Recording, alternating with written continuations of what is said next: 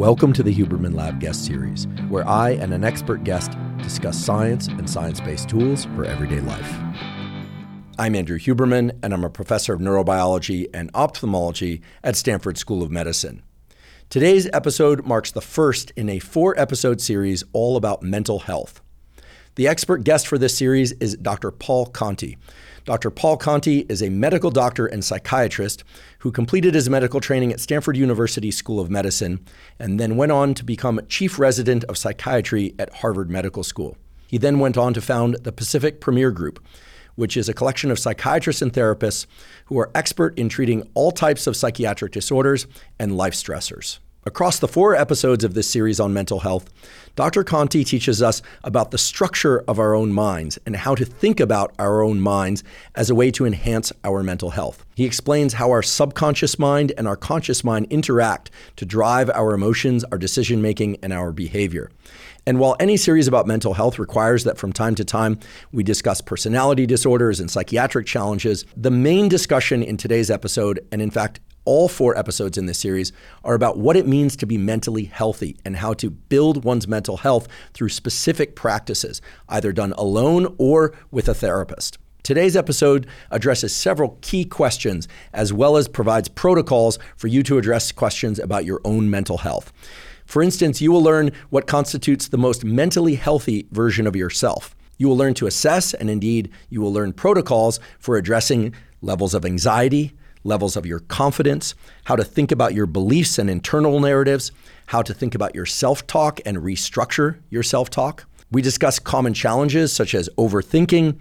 We talk about the role of defense mechanisms and other aspects of the conscious and unconscious mind interactions that can lead us toward or away from the healthiest versions of ourselves. You'll notice that during the first 5 minutes or so of today's discussion, Dr. Conti describes a framework of what he refers to as the structure of self and the function of self, and he describes several pillars for understanding what those are. I'd like to highlight that while that short portion of our discussion does bring up a number of terms that are likely to be novel to you, they certainly were novel to me, that as our conversation proceeds, you will really come to appreciate just how simple and yet powerful that framework is. It will help you understand, for instance, the relationship between your conscious mind and your subconscious mind in ways that you can really apply toward enhancing your mental health. In addition to that, Dr. Conti has generously provided a few PDFs which illustrate that framework for you and that are available completely zero cost by going to the links in the show note captions. So you have the option to download those PDFs and to look them over either prior to or during or perhaps after you listen to these 4 podcast episodes. As a final note before beginning today's discussion, just want to emphasize my sentiment, which I'm confident will soon be your sentiment as well, which is that Dr. Paul Conti shares with us immensely powerful tools for enhancing mental health that, at least to my knowledge, have never been shared publicly before. In fact, as somebody who has done more than 3 decades of therapy, I've never before been exposed to a conversation about the structure of the mind and the subconscious mind, as well as tools and protocols for enhancing mental health as powerful as these. For me, the information was absolutely transformative in terms of reshaping my thought patterns, my emotional patterns, and indeed several of my behavioral patterns. And I'm confident that the information that you'll glean from today's episode and throughout the series will be positively transformative for you as well. Before we begin, I'd like to emphasize that this podcast is separate from my teaching and research roles at Stanford. It is, however, part of my desire and effort to bring zero cost to consumer information about science and science-related tools to the general public. In keeping with that theme, I'd like to thank the sponsors of today's podcast. Our first sponsor is BetterHelp. BetterHelp offers professional therapy with a licensed therapist carried out online. I personally have been doing weekly therapy for more than 30 years. And while that weekly therapy was initiated not by my own request, it was in fact a requirement for me to remain in high school, over time I really came to appreciate just how valuable doing quality therapy is. In fact, I look at doing quality therapy much in the same way that I look at going to the gym or doing cardiovascular training, such as running, as ways to enhance my physical health. I see therapy as a vital way to enhance one's mental health. The beauty of BetterHelp is that they make it very easy to find an excellent therapist. An excellent therapist can be defined as somebody who is going to be very supportive of you in an objective way, with whom you have excellent rapport with, and who can help you arrive at key insights that you wouldn't have otherwise been able to find. And because BetterHelp therapy is conducted entirely online, it's extremely convenient and easy to incorporate into the rest of your life. So if you're interested in BetterHelp, go to betterhelp.com/Huberman to get 10% off your first month. That's BetterHelp, spelled HELP.com/Huberman. Today's episode is also brought to us by Waking Up. Waking Up is a meditation app that offers dozens of guided meditation sessions, mindfulness trainings, yoga nidra sessions, and more. By now, there's an abundance of data showing that even short daily meditations can greatly improve our mood, reduce anxiety, improve our ability to focus, and can improve our memory.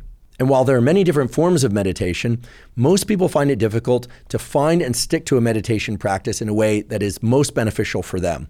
The Waking Up app makes it extremely easy to learn how to meditate and to carry out your daily meditation practice in a way that's going to be most effective and efficient for you. It includes a variety of different types of meditations of different duration, as well as things like yoga nidra, which place the brain and body into a sort of pseudo-sleep that allows you to emerge feeling incredibly mentally refreshed. In fact, the science around yoga nidra is really impressive, showing that after a yoga nidra session, levels of dopamine in certain areas of the brain are enhanced by up to 60%, which places the brain and body into a state of enhanced readiness for mental work and for physical work.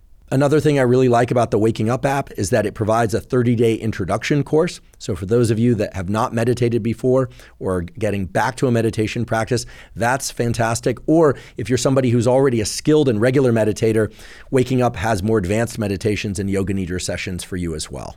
If you'd like to try the Waking Up app, you can go to wakingup.com/Huberman and access a free 30-day trial. Again, that's wakingup.com/Huberman. And now for my discussion about how to understand and assess your level of mental health with Dr. Paul Conti. Dr. Paul Conti, welcome. Thank you. I'm very excited for today's episode and for this series because I, like so many other people out there, have a lot of questions about myself and themselves, and not just about ourselves, but how the different personality types out there, the healthy types, the narcissists, all the things that we hear about these days, gaslighting, all these sorts of things, what all of that really is. Perhaps we can dispel some of the myths that exist during the course of this series. I'm sure we will. I'm sure you will. Thank you. And also raise certain important questions that we should all ask ourselves in terms of trying to understand who we are and how we can be the best versions of ourselves, how we can experience the most happiness, also the most richness in life, because of course life isn't just all about being happy. So to start off this question, I want to raise a parallel with something I think for most people is more concrete, which is physical health. Mm-hmm. While there isn't an ideal physical self that's been defined by the medical community, we know, for instance, that there is a range of blood pressures that are considered healthy. Mm-hmm. There's a range of body mass index that's considered healthy, although that's a little controversial because it depends on how much muscle, how lean people are, et cetera. But, I think it's reasonable to say that the healthy individual is not going to get exhausted walking up a flight of stairs, that they could bend down and lift an object without hurting themselves. They might even have some additional strength or endurance, et cetera. Within the physical health domain, all of that is fairly well scripted, and there are protocols that people can follow to improve their physical health. We've covered many of them on this podcast before. When it comes to mental health and it comes to concepts of the self, things become much more abstract for people. In fact, I think most people, including myself, are kind of wandering around in the dark, wondering whether or not we are the best versions of ourselves, whether or not we're thinking about ourselves and the world around us in the best ways. So to start things off, could you tell us, what is the healthy version of self? I mean, what should we all be aspiring to? You've worked with people who presumably are healthy and people who have severe pathologies of different psychiatric types, right? Bipolar, narcissistic, sociopathic, and everything in between.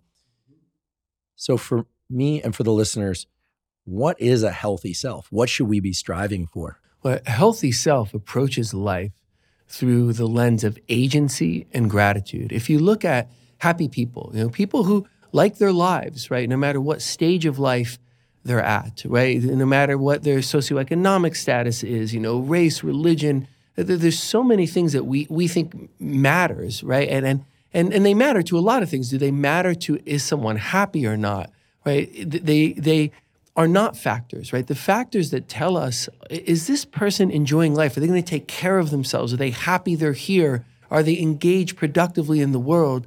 Is agency and gratitude. And if we have those two things, then it's interesting. You almost never see someone go wrong, right? And even if there are difficulties, even if if things happen in life that can make some unhappiness, right? It doesn't take away the person's engagement in life, the person's enthusiasm for life. And I think if you look at even traditions of understanding, how are people happy, whether it's in psychiatry or it's through literature or through a religious lens, it is always people who approach life through the lens of agency and gratitude. Could we go a little bit deeper on agency and gratitude? Sure. When I hear the words agency and gratitude, I think agency and ability to affect the world around me in the ways that I want. And I think gratitude, being thankful. And we did an entire episode all about gratitude practices, some of the neuroscience and neuroimaging and neurochemical changes that occur in the brain and body when people exert a gratitude practice. But I have a feeling that when you talk about agency and gratitude, you might be talking about something slightly or maybe even quite a bit different than the way that I'm defining it. Yeah. I would say agency and gratitude are these amazing rewards, right, that sit on top of the highly complex brain function inside of us and the highly complex psychology in all of us. So if we think about a self, right, that I identify a self, right, I'm an I, right?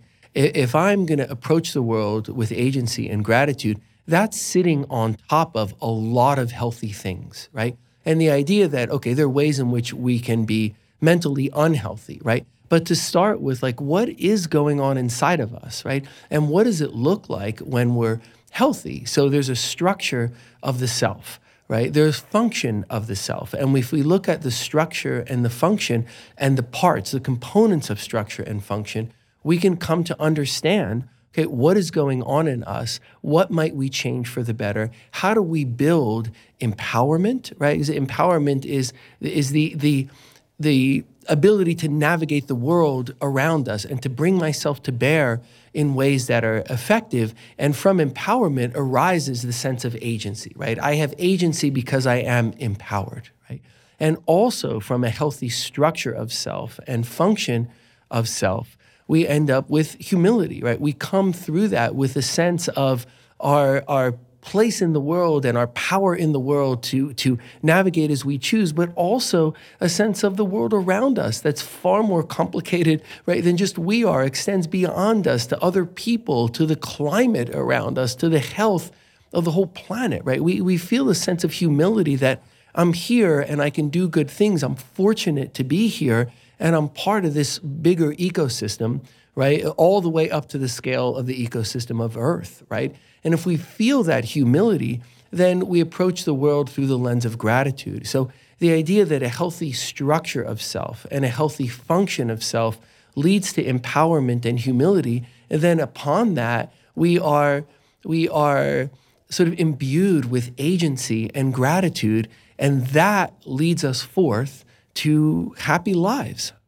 Okay, so it's clear to me why having agency and gratitude would be wonderful, perhaps even the goal state that we should all be seeking to achieve. And it also makes sense to me as to why empowerment and humility are important components that feed into our ability to have agency and gratitude. Yes. Right?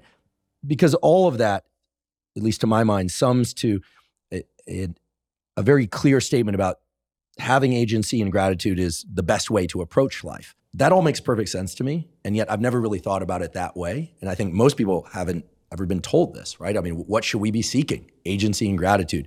Yes. We've heard endless number of podcasts, including this podcast, about physical health. And we've been told by physicians and everybody else that, we should seek to have a relatively low blood pressure. We should seek to have a relatively low heart rate, that our cholesterol should be at a certain level, et cetera. So within the physical health domain, there are strong, clear messages about what we should all be striving toward.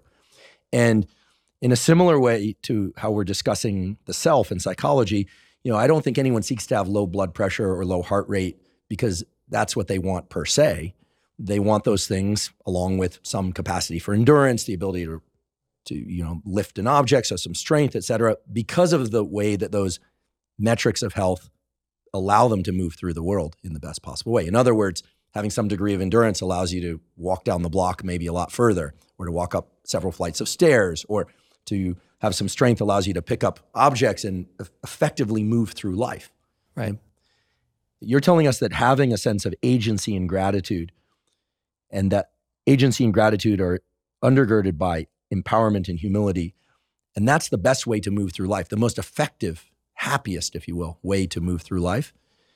Well, then I think we have to ask ourselves the same thing we would ask about physical fitness, which is what goes into creating a sense of agency and gratitude, empowerment and humility? What are the action steps? Because if I want more endurance, I know to get on an exercise bike or a treadmill, or go out for a run a few times a week or more. If I want to get stronger, I'm going to lift objects that are difficult to lift until they're easier to lift. I mean, it's all pretty straightforward in the physical domain, but in the mental health domain, in the psychological domain, it does become a bit more abstract. I think in part because no one's ever told us, certainly no one's ever told me, what you really need is agency and gratitude in order to have the best possible life. So I very much appreciate that you're telling us this. And I'd love for you to tell us, what are the action steps that go into creating these things that we're calling agency, gratitude, empowerment, and humility? There's actually quite a strong parallel between the physical health dimension and the mental health dimension. So as you're saying, why do you put in the time, the energy, the learning, right, to be physically healthy, right? It's a lot of effort, and we put so much of ourselves towards it if we decide that we value that, right? Why do we do it, right? Because, as you said, it's the best way to approach life. There may be something that I want to do. I want to run a race, right? Or I want to climb a mountain, right? But ultimately, we take care of ourselves physically because we don't know what's coming next in life, and we want to be prepared for it, good, bad, and otherwise, right?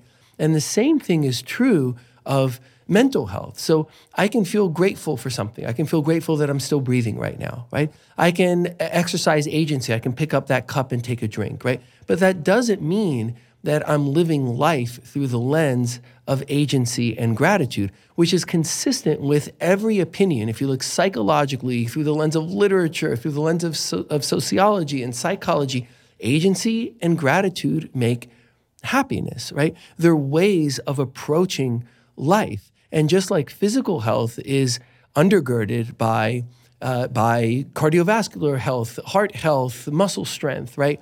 There's an undergirding of agency and gratitude, and empowerment and humility are ways of describing, okay, what arises, right, from understanding ourselves, taking care of ourselves, that then gives us the agency and gratitude. So we have empowerment, we have humility, but where does it all come from, right? So just like we have to understand the physical body and what to do to it in order to be healthy, right, we also have to understand the mind, right, the self that wants to be healthier. And that comes through understanding the structure of the self. And we have enough science through the lens of neurobiology and psychiatry to understand the structure of self, and then the function of self, right? Is how we work, right? How we interface with the world. So it's actually not more complicated than physical health. It's just that we don't spell it out that way, right? We come at it through the lens of pathology, of what's wrong and who has some diagnosis. And, we're looking for the problematic instead of saying, what do we look like when we're happy, right? And then going and digging down into the mechanics of it all, right? And if we're not in that state, right, to go and look at that and to make changes, just as if you were very, very physically healthy, right?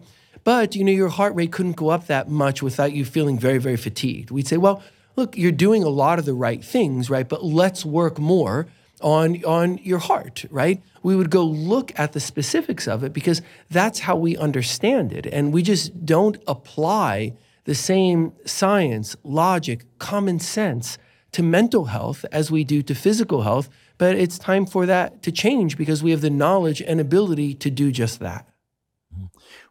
When we had Dr. Andy Galpin on this podcast to do a series on physical health and fitness, essentially, he said something that really stuck with me, which was that the number of different workouts that people can do out there, body weight workouts, work with weights, with machines, you can run far, you can run shorter distances more quickly, you You can do planks, sit-ups, so many variations on exercise routines. But what he very clearly stated was that there are only a few core adaptations that the body can undergo that lead to these byproducts that we call lower blood pressure, enhanced endurance, improved strength, improved neuromuscular function, improved brain function for that matter. It sounds to me like there are a lot of parallels in creating the healthy psychological self. Right. So what are the core components that I and others should think about in terms of understanding, I think you described them as the structure of the self and the functions of the self? Again, just to draw a parallel, if we were talking about physical health, we'd say, okay, there's connections between nerves and muscle that allows us to move our limbs. If you apply a certain amount of resistance, you get a certain adaptation, which is the neuromuscular connection gets stronger, the muscle might get bigger or just stronger, et cetera. Flexibility, you just push your range of motion just a little bit into discomfort. You do that. It so happens to be the case that you do that for just a couple of minutes each day over the course of about a week or so, you get a significant increase in flexibility. Okay, so it's all very clear in the physical domain. In the psychological domain, I hear you telling us that the action steps that we all should be taking in order to be the happiest version of ourselves by achieving agency and gratitude is to explore the structure of self and the function of self. So if you could tell us about what is the structure of self, like what goes into Andrew being Andrew and Paul being Paul and whoever the listener is into being who they are. What is that? And what is the function of self? How does a psychiatrist think about that? How should we think about that? Okay, if I could start maybe to set the stage for that, right, by pointing out that as we go up the hierarchy, right, of health, right, everything should get simpler, right, not more complicated, right? If you think about physical health, right, there's so much complexity on the initial levels, right? So we think about, your physical health status versus mine, right? It's going to be different, right? We're going to have different cardiac function and muscle function and pulmonary function. And if we're going to be healthy, we could do a lot of different things, right? There might be a whole set of choices that would work well for you, different choices that would work for me, and we can gauge intensity, timing, frequency, right? It's very complicated when we're on the lower levels of the hierarchy. As we get higher up, let's say you and I both do the right things, right? Then what happens? We both have endurance, right? We both have some strength. We're both robust, right? Things are getting simpler because we're approaching the unique idiosyncrasies in all of us, right? And we have to look at that in a very specific way. But what we're trying to get to is something that's common for all of us. So stamina, for example, in physical health and endurance, right? And agency and gratitude in mental health, right? So then if we go and we look at the structure of the self and the function of self, we find that there's more complexity, but that it is also understandable. I mean, there's tremendous complexity in the body, just as there's tremendous complexity in the mind, and we can understand what is the structure of self, what is the function of self, and we can look at that and assess that in the same way we would physical health parameters so that we arrive at the place we want to be it endurance or agency or gratitude. So structure of self, right? We all have an unconscious mind, right? And we pay so little attention to this part of us that really is the biological supercomputer, right? So millions of things are going on all the time, like in every split second. So for example, I can say these words, right? And you can listen to the words, and you can say things back, and I can listen, right? There are millions and millions of things going on under the surface, much of which comes from either biological predispositions, right, or habits over time, right? Thought processes, patterns, right? So this unconscious mind, this supercomputer, is doing all of these things, like, at the speed of light, right? There are electrical and chemical signals and, multiple pathways as complicated as superhighway systems that then get consolidated and communicate with others, right? And then what comes up from all of that is the conscious mind. So imagine an iceberg, right? And it's a really, really big iceberg, right? And we see the part above the surface, right? That's the conscious mind, right? But there's a huge part of this iceberg, maybe 95% of it, that's underneath the water, right? There's this hulking mass that we don't see. That's the unconscious mind, right? And it's feeding up to the conscious mind, which is a much smaller part of our brain function, right? But it's the part that we're aware of, right? It's sitting on top of all the unconscious things, which are extremely important, but then we become aware so that we can engage in the real world. In order for us to have this conversation, the millions of things per second have to be going on underneath the surface so that you and I, as conscious eyes, right, as conscious selves, can ride along on top of it. So that's the part of the iceberg that's above the water. It's the conscious self.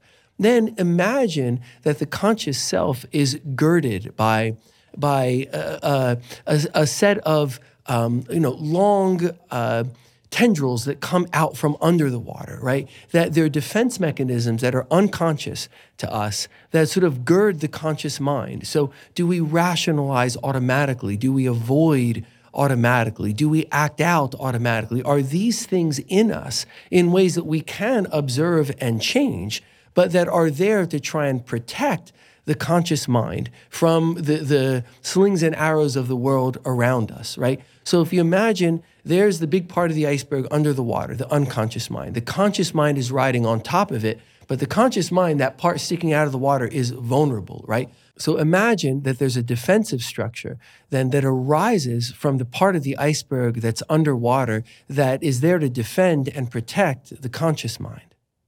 So when you say to defend and protect, when you say that the conscious mind is vulnerable, what do you mean? Do you mean that it's vulnerable to physical attack, or that it's vulnerable to us realizing that we're just a bunch of neurons that are clicking away underneath? Like, in other words, where does the vulnerability of the conscious mind really reside?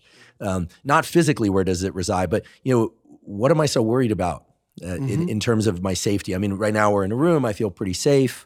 I don't think you're going to attack me verbally or physically. I suppose it's possible that could happen, but it seems like a very distant possibility. So when you say that these defenses are there to protect us from some sort of awareness, what awareness are we trying to avoid?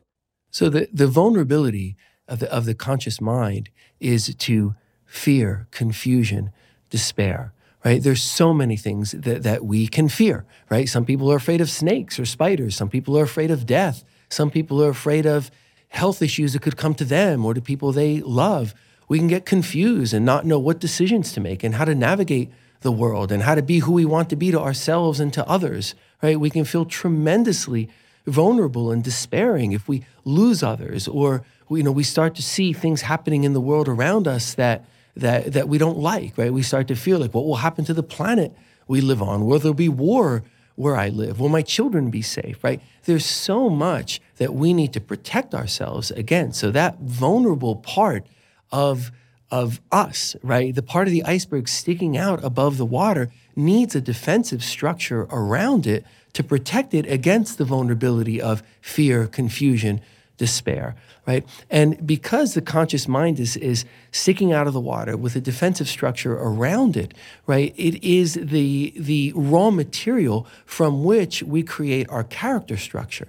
So the character structure is all of that, the part under the water, the part above the water, the defensive structure. So imagine like a nest around all of that. And that's the character structure that we utilize to interface with the world, right? So the character structure it's like the thing that I'm using, right? It's like if you're driving somewhere in a car, right? The car is the thing that you're using to go there, right? The character structure is the thing that we're using to interface with the world. So for example, how trusting am I versus suspicious, right? How readily do I come to make friends with people, right? How much do I act out if I'm frustrated, right? How much do I exclaim something negative, right, as opposed to holding it inside of me? How much do I rationalize? If something isn't going well, do I want to look at it and maybe see that it is so that I don't have to face it, right? How much do I avoid problems in the world around me? How much do I exercise altruism, right? These are all the ways in which we're engaging with the world around us, and this determines the self. Imagine that the self then grows out of this nest from the character structure that we use to interface with the world and the decisions that we make. So if our character structure is the thing through which we engage with the world, then we're enacting, right, what is inside of us, right, what we've determined through our unconscious mind, our conscious mind, our defense mechanism. There's a certain us that comes at the world in a certain way. And if we're more or less trusting, more or less avoidant, we rationalize more or less. These are the factors that determine, like, where do our lives go, right? Because on top of all of this, imagine that the nest of the character structure around all of this grows from it the self, right? The product of the feelings inside, the things that we know about ourselves and don't know about ourselves, the decisions that all of it leads to. So I may choose to be, for example, more trusting, and that may bring an opportunity to me that I wouldn't have otherwise had, right? I may choose to be more trusting, and it may bring risk to me that I wouldn't otherwise have had. So we want to be as healthy as we can, as knowledgeable of ourselves and the world around us, so that it's safe for us to have a healthy character structure through which we can engage in the world around us with a sense of prudence, right? Taking reasonable risks, right? Not too little so that we shut ourselves down and maybe end up despairing. Not so much that scary things can happen to us and we end up fearful, right? But the idea that if we know ourselves well, the character structure is healthy, right? Because it's built upon a structure of self and a function of self that are healthy. And out of it is coming empowerment, right? And empowerment and humility, right? That then lead us to agency and gratitude, right? The idea here is that this is the character structure that we create that can then interface with the world in a way that's good for us and good for the world around us, that leads us to be able to live in much more harmony inside of ourselves and outside of ourselves. So if I understand correctly, defense mechanisms that grow up out of this portion of the iceberg that we're calling the unconscious mind, they protect our conscious self in ways that can be adaptive or that can be maladaptive. In other words, defenses can be healthy or they can be unhealthy. Yes. And perhaps in a few minutes we can get into what a healthy versus an unhealthy defense looks like. But the way you described character structure sounds to me like an array of contextual dispositions. I don't want to add unnecessarily complex language, but it sounds to me like a bunch of dispositions. Like if I'm walking into the office where I know everybody and I see familiar faces, there's no reason for me to be on guard if I trust those people. But if I'm walking down a street at night that I'm not familiar with and I'm starting to get the sense that, this neighborhood might not be the best, it makes sense for me to be on relatively high alert. So different dispositions depending on different conditions. I can't help but mention my bulldog, Costello, who had basically three dispositions. It was asleep, but in all seriousness, the second one was kind of bored. The bulldog face is kind of bored, or if something was given to him that he liked, or if we were doing something he liked, delight. He basically had three dispositions as far as I could tell. I think one of the reasons we like dogs so much, or that many of us like dogs so much, is that their decisions are very predictable.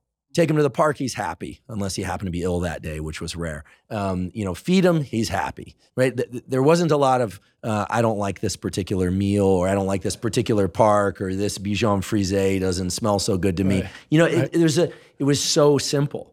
And yet people are very complex, right? I can look at myself and say, okay, what is my character structure? Character structure is certain things I like, certain things I dislike, certain things really irritate me, certain environments and people I just delight in. Okay, so is the definition of a healthy character structure one in which the dispositions match the context perfectly?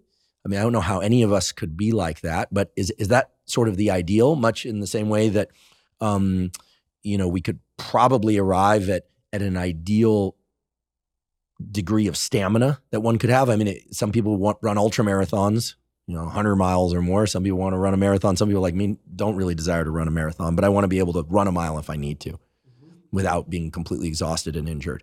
So, when we ask ourselves about character structure, are we asking ourselves about context-driven dispositions?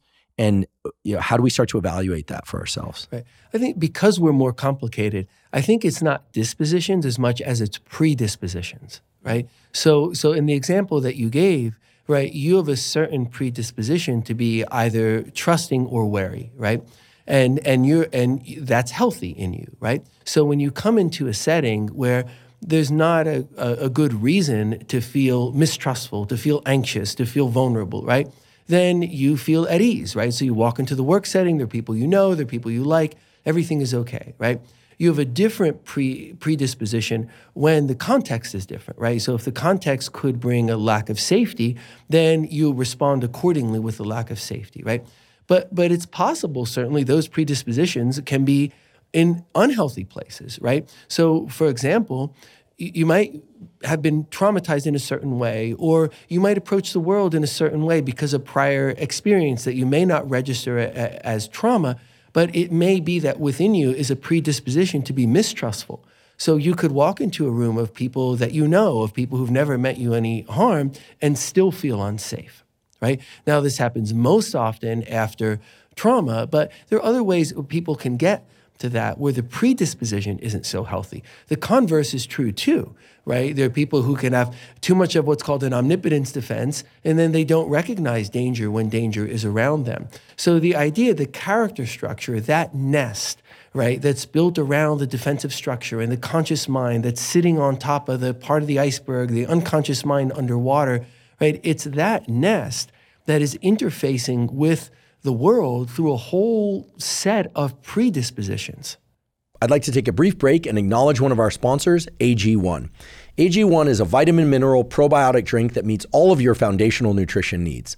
I started taking AG1 way back in 2012, so I'm delighted that they're sponsoring the podcast. The reason I started taking AG1 and the reason I still take AG1 once or generally twice per day is that it's the easiest way for me to ensure that I'm getting all of the vitamins, minerals, probiotics, and fiber that I need in my diet. Now, of course, it's essential to get proper nutrition from whole foods, but most people, including myself, find it hard to get enough servings of fruits and vegetables each day, and especially to get enough prebiotics and probiotics to ensure gut health. As you may know, your gut contains trillions of little microbiota, the so-called gut microbiome, which establishes critical connections with other organs of your body to enhance brain health, as well as to support your immune system and other aspects that relate to mental and physical health. One of the most common questions I get is, if you were to take just one supplement, which supplement would that be? And my answer is always AG1, because by taking AG1, I'm able to ensure that I'm getting all of the vitamins, minerals, and probiotics that I need to enhance my mental health, physical health, and performance. If you'd like to try AG1, go to drinkag1.com/Huberman to claim a special offer. They'll give you 5 free travel packs, and they'll give you a year's supply of vitamin D3K2. Again, that's drinkag1.com/Huberman to claim this special offer. I think most of us are familiar with assessing and assigning names to the character structures of others. And at least for most of us, we do that with no professional training or authority, right? We say, that person is great. They're super nice. The person's a jerk. They're like weird, et cetera, et cetera. I think very few of us are familiar with assessing our own character structure. Right. And I have to presume that some of what happens when somebody comes to you as a psychiatrist or to a psychologist is that certain questions are asked and certain narratives are told that start to reveal to the clinician the character structure. And perhaps from there, some of the possible defense mechanisms and structure of the person's unconscious mind and conscious mind that obviously are unaware to them, but would be clear to the clinician.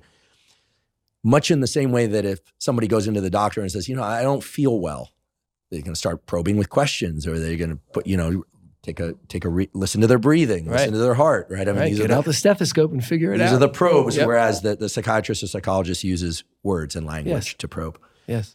So what are the sorts of aspects of character structure that we can be aware of in ourselves? In other words, should we be asking what type of character do I have, dependent on one circumstance or another? Should we ask ourselves what sorts of defenses we have? And maybe this would be a good opportunity to address this issue of what are healthy versus unhealthy defenses. Because it sounds to me, if I understand correctly, that the defense mechanisms are a very strong component in determining what our character structure is. Mm-hmm, mm-hmm. Right, because the defense mechanisms are unconscious, right? The character structure, that nest around the defenses in the conscious mind through which we interface with the world, right, is very, very complicated. So there are as many character structures as there are human beings, right? So it's very, very complicated, but there are factors that are consistently relevant across people and get identified as such. So one example would be isolation versus affiliation, right? So does a person tend to group with others, right? Or does the person tend to avoid grouping, right? And go about thoughts, tasks, approaches to life in a more singular manner, right? So it's just one element. I'm not making value judgment about it because it can be good or bad on either end of the spectrum, right? So we're just saying, what are the factors? So am I more affiliative or do I tend to isolate and be more singular? That's just one example, right? Another example could be things like, for example, use of humor, right? Does a person use humor and in what way, right? Does a person use humor to deflect discomfort in negative situations? Does a person use humor in order to belittle others or to belittle themselves? Or does a person not use humor, right? So there are these aspects of character structure, and so much research has been done on this over the years to determine what is most salient, right, in this thing that we use in order to interface with the world around us, out of which grows our self. That makes good sense, and it makes me want to revise a little bit what I asked about before, which is I said that when it comes to an exam of physical health, we measure blood pressure, measure breathing, et cetera, maybe even a blood test, look at some biomarkers. But what you're describing is a little bit more analogous to the physician addressing a patient who's having some physical discomfort or malaise and saying, tell me about your day. You know, what do you do when you get up in the morning? If the person says, well, I drink a quarter pint of vodka, it's a very different answer than, I go outside and get sunlight in my eyes, drink a glass of water, and maybe have a cup of coffee, right? Or if somebody says, I have six espresso. If I understand correctly, the character structure is better revealed by exploring the action states that somebody engages in, isolation versus engagement, as opposed to a read of one specific biomarker. Yes. It's so character structure brought to life, right? Yes. I immediately am thinking about movies and books where we learn so much about somebody through observing the way that they interact with people in very, very potent ways. So for instance, I can think of countless movies where you learn a ton about somebody in the first scene simply because of the way they react to somebody who, cuts them off in traffic. They just explode. Okay, well then we think of that person as reactive from that point on, unless there's a significant amount of material to revise that. But it's in the action of getting explosive and cursing, et cetera, as opposed to if they just kind of laugh it off or laugh at themselves or blame someone within their own vehicle or something like that. So are those the sorts of things that a clinician like yourself is listening for when somebody says, I don't feel well, and you say, well, tell me about what's going on lately, and they start describing what's going on in their life? And are you listening for those places where the defense mechanisms start to reveal themselves? The character structure starts to reveal itself through these action steps that the person seems to be taking? Is it? Yeah. I mean, maybe one way of looking at character structure is that it's potentialities and predispositions, right? That there's so much that's latent that then interfaces with events, like a person stuck in traffic. How does that person respond? If that person weren't stuck in traffic, there wouldn't be a response to it, right? So there are potentialities, there are predispositions, and then we live through enacting them as we're moving then through life, right? And the attempts to understand, so using the physical health parallel, right? If you came in and you said, I don't feel well, right? We might run a lot of tests, right? We might get an MRI or a CAT scan or even putting the stethoscope and listening to what's inside of you. Those, we could say, are unconscious things. Like, you're not aware of what the imaging may show or the blood test may show or how your lungs may sound when someone puts a stethoscope on them, right? So a clinician, if you're trying to understand and help someone, then you do want to look for those things, right? You want to look for the things that are underneath the surface, but that can be very, very important, right? You also want to look at everything that's on the surface, right? So if you're engaging with someone, you're engaging with the self, right? The self that grows out of the character structure nest, right? So by engaging with and doing one's best to understand the self, then you learn about what is underneath of it, right? So I may then learn, well, how do you respond in certain situations, right? Just like I could ask you questions, well, when do you not feel well? Or, right? So you're asking a person questions because the idea is to understand elements of the character structure. So how do you respond in certain situations? What's going on inside of you, right? What do you understand about yourself and what do you not understand about yourself, right? How do you bring yourself to bear in the world around you? So there's a similar process going on, but here we're trying to understand the self, and the understanding of the self can help us understand the components underneath of the self, because that's where we're going to go to make things better, right? The idea is there shouldn't have to be mystery, or certainly not mystery any more than there is in physical health. I mean, rarely someone comes in and they're really not feeling well, and a whole set of everything that should be done is done, right? Labs, physical examination, history, imaging, right? And you still just don't know, right? I mean, sometimes that can happen, but it's very rare. And the same should apply here, that if we're examining a self, right, and we're looking for the components out of which that self comes, right, then we should be able to understand well enough to go back to the components of self and to make change so that the self is in a better place, right? And that self can then be empowered, can feel humility, right? Can then come at life through the altruism and gratitude that we seek. Because again, you show me someone who's coming at life through altruism and gratitude and is not happy with their life, and you'll be showing me something I've never seen before, something entirely new. So if we want to get there, we want to know how to get there. And there are ways, as there should be, that parallel physical health that aren't mysterious, that we can come at to make understanding and change. I'm wondering about the role of anxiety in all of this.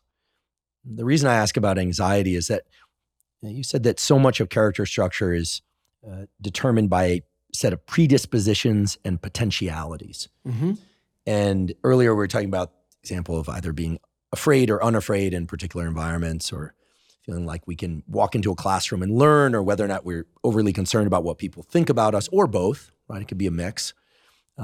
Whether or not we can embrace novel environments in safe and adaptive ways, whether or not we can grow from them, as opposed to whether or not we can be overtaken by them or perhaps even injured, harmed psychologically, physically, or both.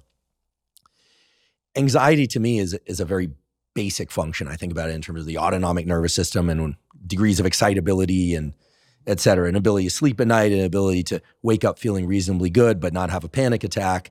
But anxiety to me does seem like a key node in all of this, meaning, most people, including myself, I don't walk around thinking about my character structure. I don't walk around thinking about how I'm going to behave in a bunch of hypothetical environments.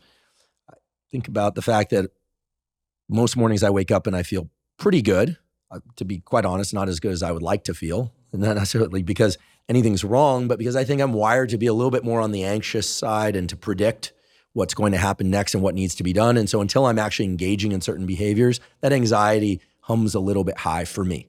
The gears turn a little bit faster perhaps than I would like when I wake up in the morning. But once I engage, I feel like the speed of that gear turning matches the demands of life pretty well. And I feel agency. Okay. So if you don't mind, could we explore this feeling of anxiety or lack of anxiety that I think people are pretty familiar with within themselves at different times of day and under different conditions? Because to me, it seems like an interesting lens to explore this notion of character structure and defenses. Is anxiety a healthy defense or an unhealthy defense, or does it simply depend on the circumstances? Well, we all have some degree of anxiety in us, right? We all have some awareness that like we're navigating the world and like not everything is perfect, right? This is not nirvana. So there's some anxiety within us. And the thought is that anxiety can keep us vigilant about the things we should be vigilant about, health and safety, right? But that too much anxiety then becomes counterproductive. And we can look at this in a very regimented way, right? So some anxiety makes sense, right? It keeps us being careful. Because you're being careful as you're pulling out of a driveway, for example, right? So, okay, it can be absolutely fine. But let's say you bring something to clinical attention that isn't absolutely fine, right? Let's say I didn't know you and you come in. We have the example that you used before, where you walk into work and there's a group of people that you know well and like, right? Let's say you told me, when I walk in there, I feel very anxious, right? I don't feel like things are okay, right? So then we would go through it. We said, that's not good, right? Maybe it's impacting your professional life. Things are not going well. Like you really want this to change because it's impacting your life in a negative way. And we say, okay, let's look at that from the perspective of structure of self, right? So first, unconscious, right? Is it that just genetically are you built with just higher levels of anxiety, right? So we could learn, okay, have you always been anxious like this? Has this always been in your life since you were a little kid, no matter what? So we're looking for biological, nature, so to speak, variables. We might also look for things that have happened to you that are lodged in your unconscious mind, right? Is there trauma that you haven't processed, right? That now is underneath the surface, but is spinning off more anxiety, right? Let's say you tell me, oh, it wasn't that long ago you started being anxious. Like did something happen? Like, did you walk into a group of people and, I don't know, you tripped and you felt bad about something, right? And then you get more anxious, right? So are there things going on underneath the surface that are impacting you? Like, let's look into that, right? Because that's the biggest part of the iceberg, right?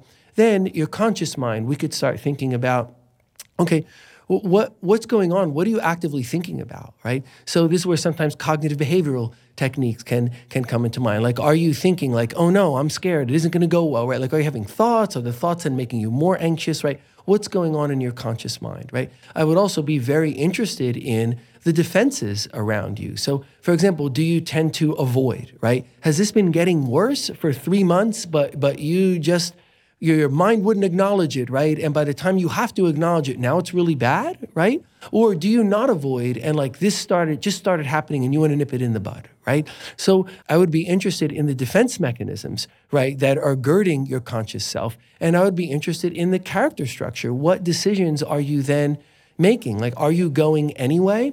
Right? Are you having trouble so sometimes you avoid? Are you then making decisions that make you late and that causes problems? How does it impact you once you're there? Are you engaging differently with people, doing your work differently? So I want to understand the character structure, and ultimately you understand all of this by probing the self that's riding along on top of it. And then what is the experience of that self? Like, do you see that, okay, this is a problem and I want to address it, but like, look, I know that I'm good at what I do. And, you know, I mean, this isn't some like awful thing about me. I just have to deal with it, right? Or is your self impacted where you start thinking, maybe I can't do this anymore. I'm not good enough. Or, you know, we want to understand what's the experience of the self, right? And if we do all of that, how is it that we don't get to a place where we can understand that anxiety, right? And we can make things better. So just like in physical health, okay, maybe we can't, but that is a dramatic outlier. If we bring ourselves to bear, we would say,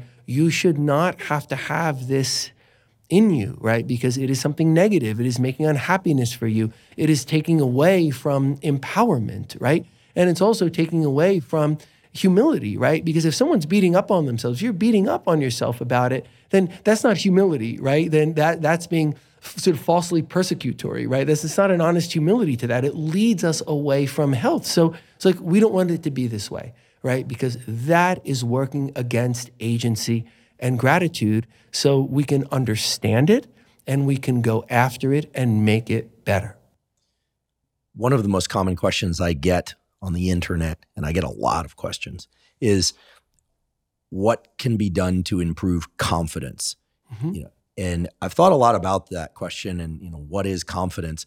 In the context of what we're talking about now, is one reasonable definition of confidence our ability to trust our predispositions and our potentialities enough that were we to encounter scenarios A through Z, we feel pretty good that we would respond the right way, in a way that wouldn't threaten our conscious mind at a core level, right? Mm-hmm. You know, that we wouldn't, I used to use the term and joke a lot in my laboratory with the phrase, you know, dissolve into a puddle of our own tears, right? Mm-hmm. It's kind of this like hyperbolic explanation of what I think many people fear. Like they're going to be called upon to answer a question publicly or give a speech, or they're going to be at a critical moment in a relationship or something, and just everything is just going to go so badly wrong that it's just going to dissolve them as a person. It's impossible, right? Dissolve in a puddle of our own tears is impossible, but I think that's a fear that a lot of people live with,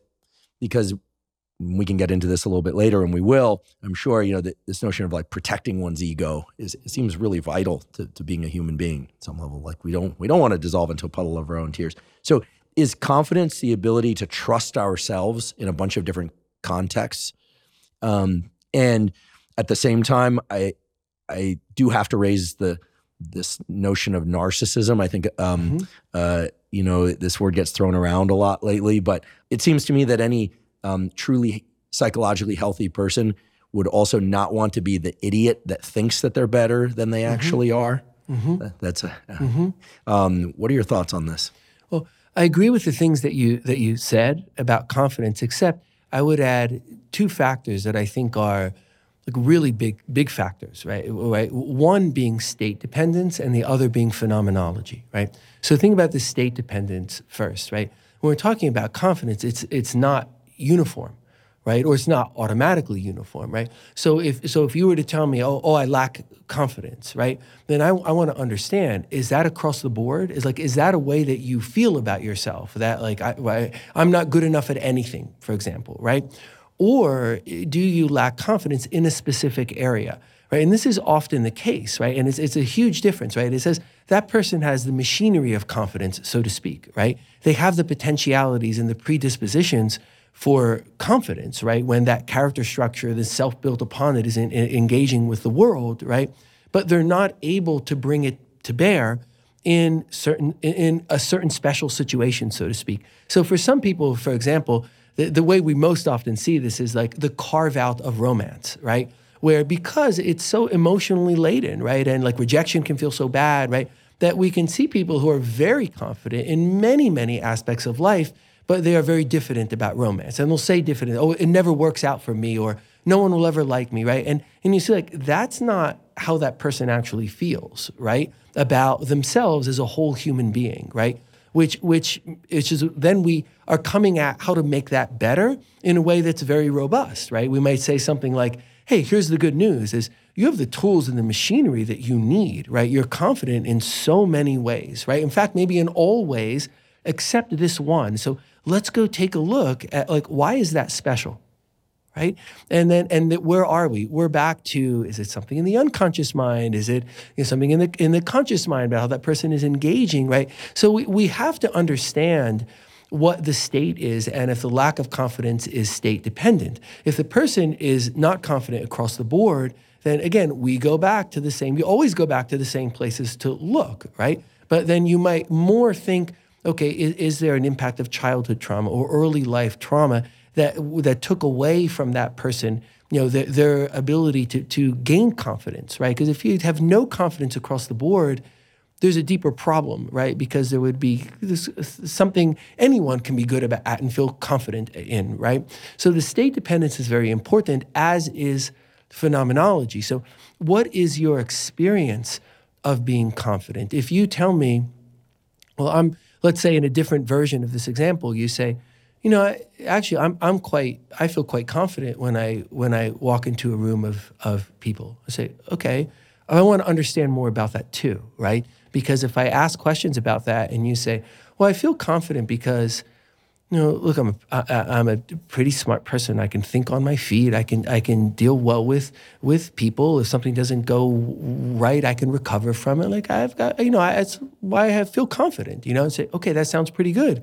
If you say, well, I feel confident because I know that I'm better than everybody, right? Now we have a problem, right? Right? Like that's not going to go well in other aspects of life and engagement. Like there's, it's not going to lead to humility and gratitude. Like so, where's that coming from? And again, maybe there's a deeper problem, right? As you said about narcissism, right? Which can be a reaction, right? Which is a reaction to vulnerability, right? So then there's what's called a reaction formation, and now the person is actually deeply diffident, right? But presents as very, very confident and with a sense of superiority. And that's not a recipe for happiness, right?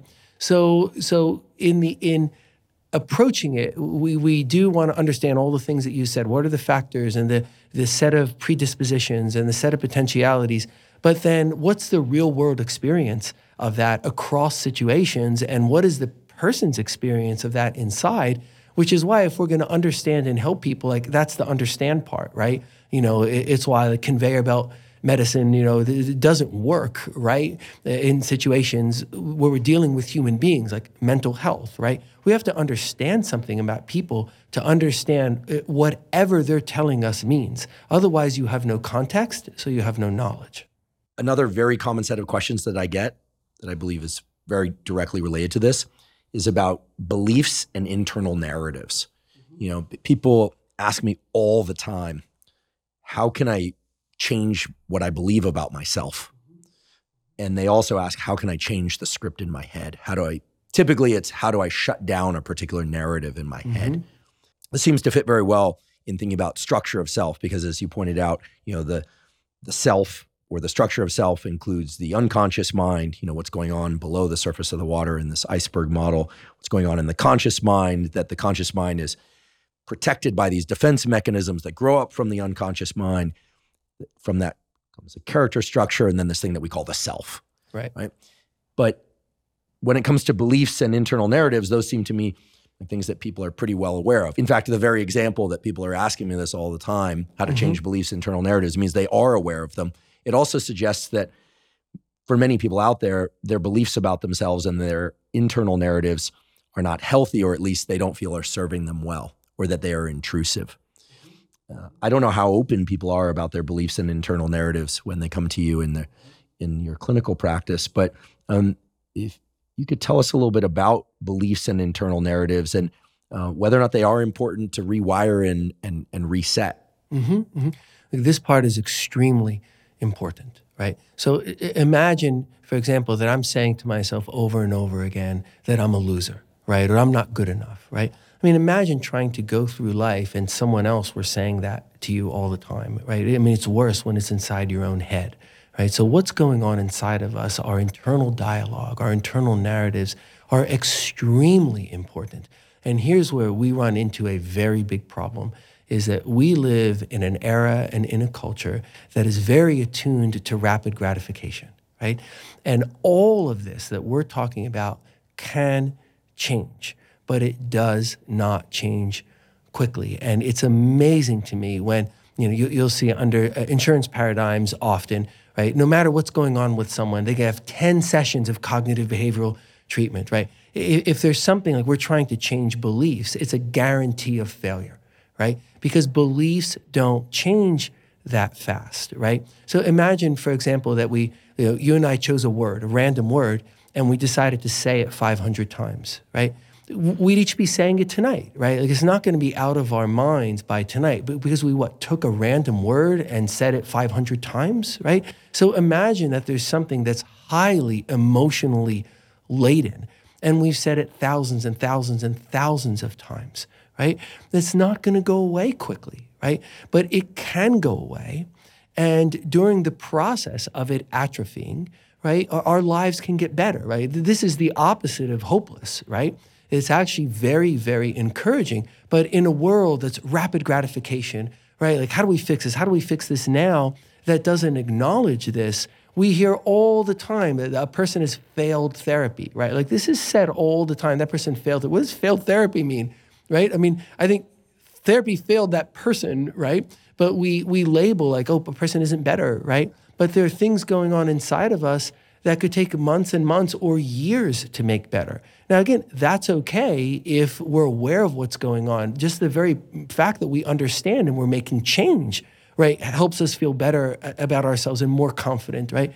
That we can change all of this, but we have to approach it in the right way. So let's say that I'm telling myself over and over again, you're not going to get there, right? And let's say a place I want to go professionally, right? Or no one's ever going to really want you, right? If I'm looking for a romantic partner, right? So imagine these things are going on, and they're going on over and over again. And you can imagine now that it's intruded into the unconscious mind, it's going on in my conscious mind, my defensive structure is shifting in negative ways, I'm becoming more avoidant. Like nothing about this is good.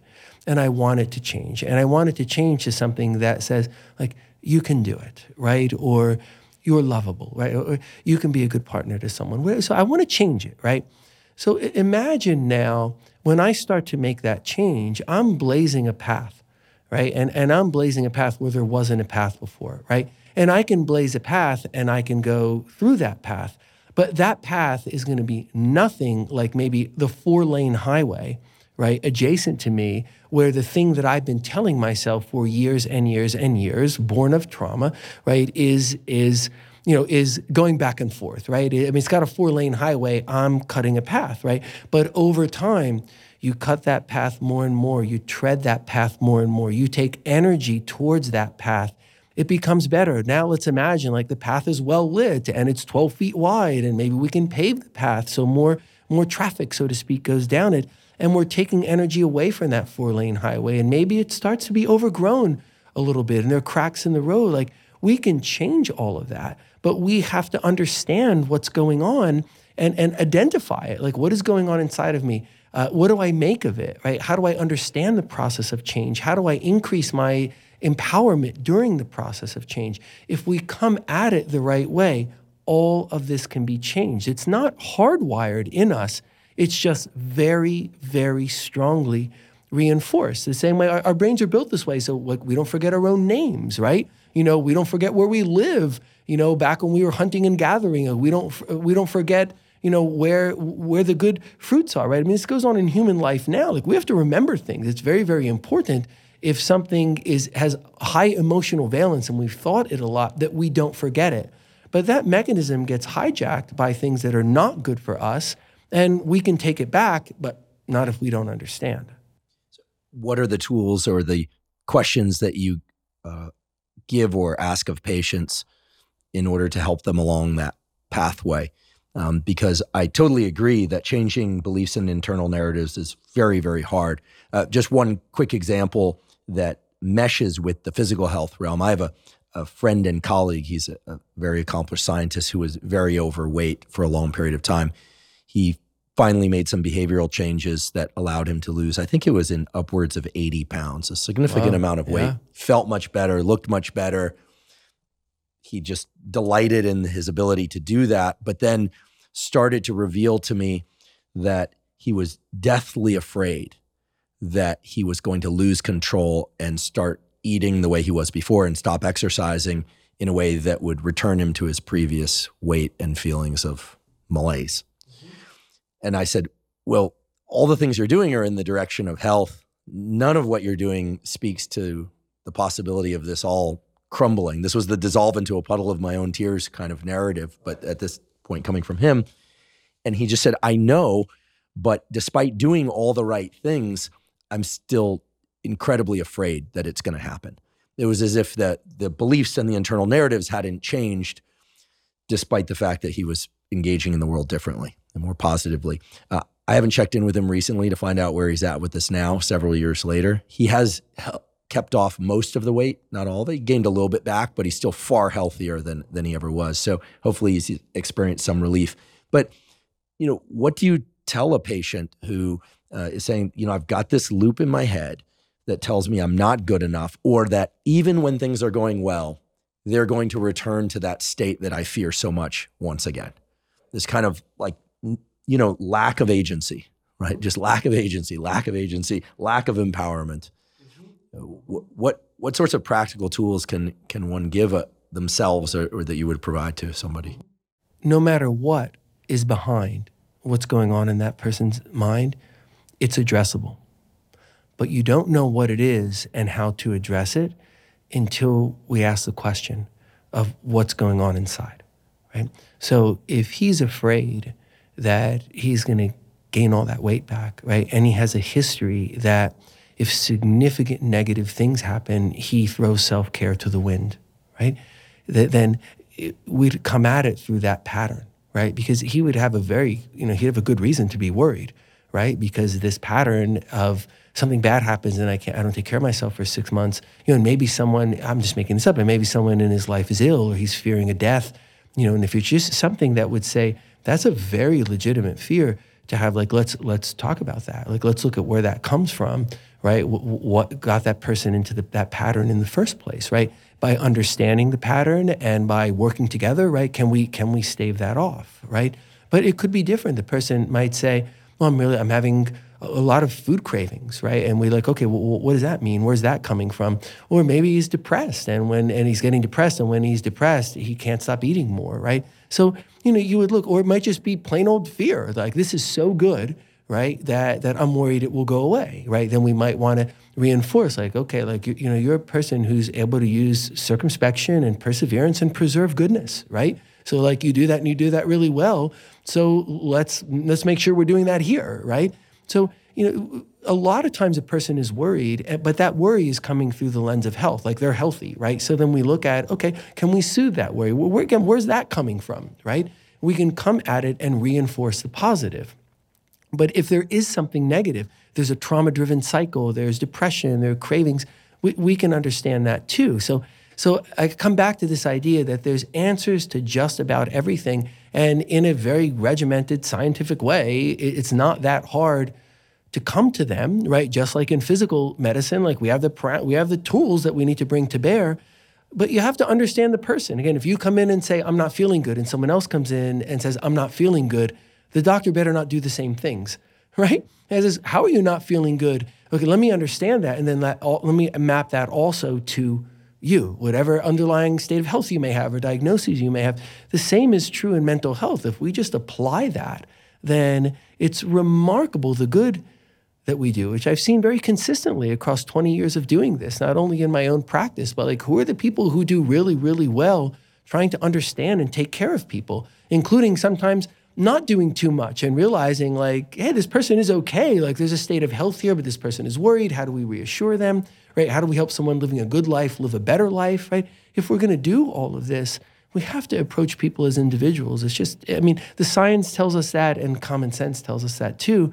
But if we do that, a person can get to the place they want to be.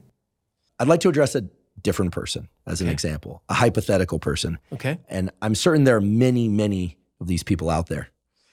These are the sorts of people that think, okay, there's a self and a mind and a unconscious mind, et cetera. But, at some level, why not just do what needs to be done in life? Like the people that don't want to explore the self, because to me, it seems so absolutely clear that just as it's important to have a certain level of endurance, strength, flexibility, so that one can extract the most joy and agency and gratitude and empowerment and humility from life, that it makes sense to explore the self, to ask, where am I internally strong? Where am I internally weak? Where might I perceive myself as strong, whereas I'm actually weak? Right? These seem like very important, if not crucial, questions to ask. But I know that there are a certain number of people in the world who think all of that is just kind of a waste of time, right? It's all about doing stuff. It's all, why explore the self, And I think the rest of us are looking at that person often and thinking, well, you're exactly the kind of person that needs to do this because of the way that you grate on other people, but not always, right? Sometimes these people just appear to be just very effective. They're all about the outward expression of what they're doing. And I certainly don't know how other people feel waking up in the morning and going to sleep at night and throughout the day. But to the person that feels like introspection and exploring, maybe even excavating for trauma that they haven't been in touch with or haven't dealt with yet, for the person that feels that all of that is kind of not really worth the effort and that it's all about action, what can we say to that person or those people? Put differently, does one need to change and need to believe in the power of these sorts of approaches in order for them to work? We often hear that people don't change until they want to change. And could we also say perhaps that even for the people that feel like they're functioning extremely well in all domains of life, I know no such people. Mm-hmm. And I know some very high achieving people as you do too. I know no such people. The only people who seem to exist in that sphere are the clear narcissists that to them just seem like they're doing great, but everyone else can't stand them. By the way, narcissists, no one else can stand you. What do we say to those individuals? Because I think it's a big swath of humanity, and I think it accounts for a lot of suffering in the world, including their own suffering. Yeah. So I would make an appeal to common sense, right? So imagine you take someone who doesn't know anything about health. They don't know how to exercise, they don't know how to eat well. They just don't know, and they're really, really unhealthy, right? They're overweight, they have low energy. they have sleep apnea, they don't need to have you. Why not just say to them, well, like, just go be different. In fact, be different now. Why aren't you different right now, right? Like, of course, we would never do that because it's absurd. Oh, and by the way, it also would be cruel, right? So it's absurd and it's cruel. So we would never do that, right? Let's say now, let's say we fast forward some period of months, say, just make it up, right? And we see that person and wow, they are much healthier. They have much more energy. They've lost weight. They're physically fit. A lot will have gone on in between those two snapshots of that person. That person has to learn a lot, right? How does one take care of oneself, right? Then more specifically, how do I take care of myself, right? What healthy foods, will I like? What healthy foods will I eat? How will I put that on the table? What kind of exercises can work for me? How will they work for me? How do I strengthen muscle? How do I strengthen the heart? How do I increase lung capacity, right? There's learning, there's diligence, there's stick-to-itiveness, right? There's resilience.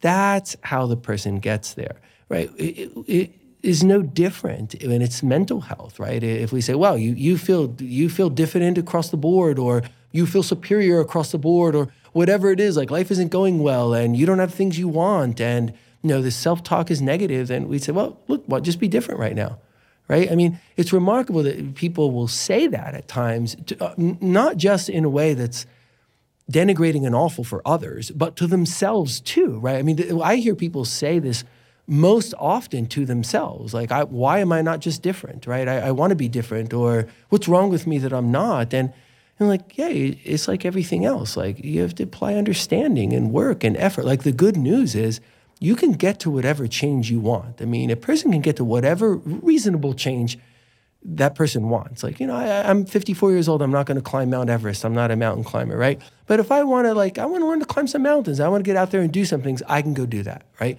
The same thing is true with our mental health goals, but not at the snap of a finger, not by magic, right? It's through applying the same science and common sense, combination of science and common sense that we apply to other things. That's why we go through this procedure of unconscious mind, conscious mind, the structure and function of the self, because that's how it's done. That's how the after snapshot looks different than the before from the mental health perspective as well.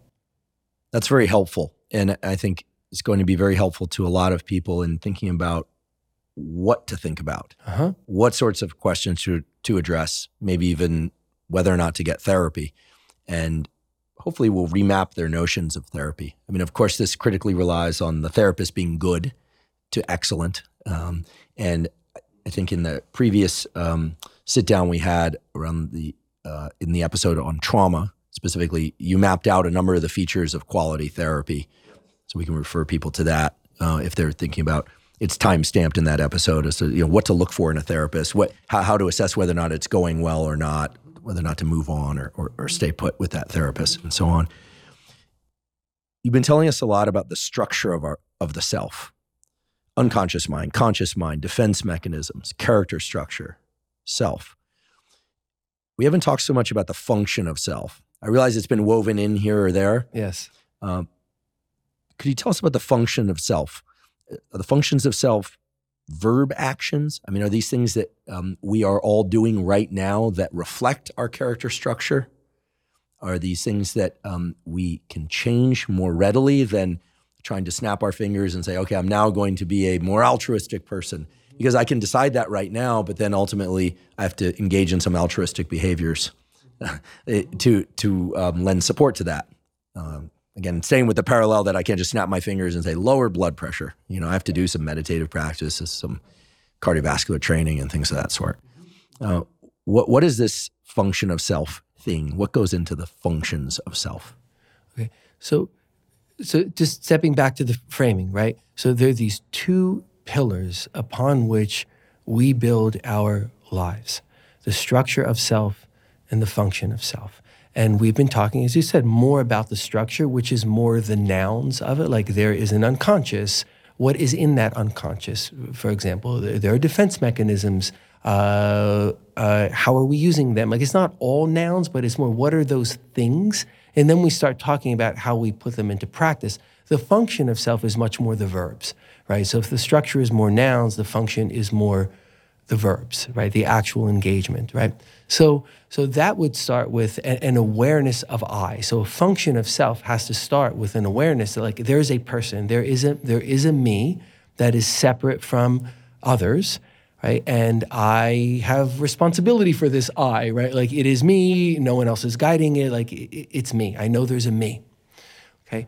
Then on top of that, we start seeing defense mechanisms in action, right? Because we're thinking about function, right? We're aware that there's an I, but the first thing that starts happening to that I are unconscious things, right? So the defense mechanisms, because we're not choosing them, right? They start doing things automatically. So if, for example, I have a defense of avoidance, right? Then I'm not thinking, if it's, I'd like to meet a new person, but I automatically am shying away, right? Then it's not good, right? It's a factor, right? But it's a factor I'm not aware of until I start this process of introspecting, right? So the defense mechanisms are then kind of determining the lay of the land, right? So in that example, I'm sorry to interrupt, but but in that example, the turning away you describe as reflexive. So you're talking about someone perhaps who would like to have a romantic partner or meet somebody, have a companion, and they go to the grocery store and somebody says something as they're reaching for the milk, and there's that moment of opportunity where they could say something back, but instead they just kind of go, "Oh yeah, thanks," and then they kind of move away, and then the narrative in their head might be, "Oh gosh, that was silly," but they don't really think about the alternate possibility, or there might be no narrative. But they head off to the produce section. Yeah, and then they go home and someone says, "Oh, did anything happen at the grocery? You mean you went to the grocery store?" No, right? Because it's all unconscious. Right. Okay. Right.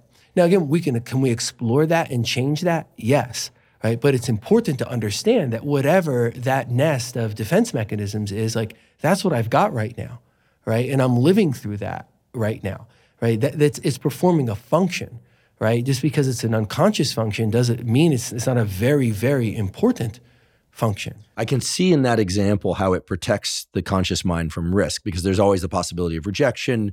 There's a possibility of overinterpretation of what the other person is talking to them for, right? Like, is the person interested in them, or whether or not this is just, friendly banter of the sort that anyone would have next to anybody, that it's not special to them. So I can see how the unconscious turning away is protective against all the negative possibilities. And in some sense is pretty rational, because the probability that one interaction could ratchet up to a life of companionship and romance with somebody is exceedingly small, really. Although you could imagine a set of data points where you string together, like 5-second clips, all like the time something like that has happened, right? So maybe this is a person that, intermittently, like people are interested in them or saying, hey, or saying hello or showing interest. You could string all those together and the person hasn't noticed one of them, right? And then could have a very negative, no one wants me, no one's interested in me, or whatever the person is saying. But like, it's different if you see from the outside, like it's objectively different, but that person doesn't know. And that's why after being an awareness, there is an I, the next thing that I think of in the function of self is the defense mechanisms in action. What are some other examples of defense mechanisms in action? Because I think there's immense interest in this. The idea that we have unconscious processes in us that are reaching up out of the iceberg and preventing us from seeing our life and ourselves the way that it actually is occurring, and perhaps preventing us from achieving these ideals of agency and gratitude, empowerment and humility. These seem like very powerful and important forces. And I know many other people out there want to understand whether or not what we're doing and what we're feeling and experiencing, whether or not that is serving us well or not. So I think the place to start is to say that there's something very, very complicated going on, right? The part of the iceberg underneath the surface, right? That biological supercomputer that's running at 1 million thoughts and 1 million actions and 1 million internal processes a second, right? Is constantly shifting our defensive structure. So it's complicated, and you can almost imagine that like one leaves and another comes in and they're shifting and there's a little bit of one and some of another. So it's a very complicated process, but we can look at it and understand. So an example of a defense mechanism that's very common and can cause us a lot of problems is projection, right? So I'll give two examples of projection. So one is the experience of sitting in a car, right, and being stuck in traffic, being a little bit late, right, and feeling beleaguered, right? I mean, this has happened to me more times than I can count, but at some point I started through my own therapy looking at like, what's going on in me, right, when I'm doing this, right? So think about the feeling beleaguered, right, as if, what does that mean? Like there's something called traffic that exists and has a mind and wants to thwart me, right? Is it individual cars? Is it the people in the cars, right? What's going on is I'm having a perception of hostility. I feel beleaguered, right?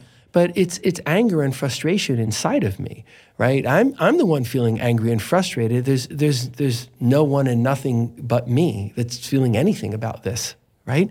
But I have this sense of the world around me being hostile because I'm projecting my anger outward, right? Now, I think this isn't good because instead of sitting in traffic and saying, look, maybe it totally makes sense that I'm stuck in traffic and that I'm not happy. Like maybe I should leave a little bit earlier and I wouldn't be late. Or if I'm going to work, should I live closer to work? Like I could make a whole set of decisions that I'm not making, right? Or maybe I thought it was going to be a 15-minute drive and like there was an accident, right? And okay, there are things that I can't control. I'm not supposed to control everything, right? If you think about what can I control, being aware of that, and what can I not control, right? Then it can make the situation much better so this doesn't happen with this frequency. And it also takes away the anger and the frustration, right? So I think that's a good example because it happens a lot. It's very, very common. But projection then also happens with people, right? So let's say you and I work together and we're going to do something collaborative together, and I'm just not having a good day and something negative happened before I came to work, and I'm not at my best and I'm a little bit irritable and frustrated, right?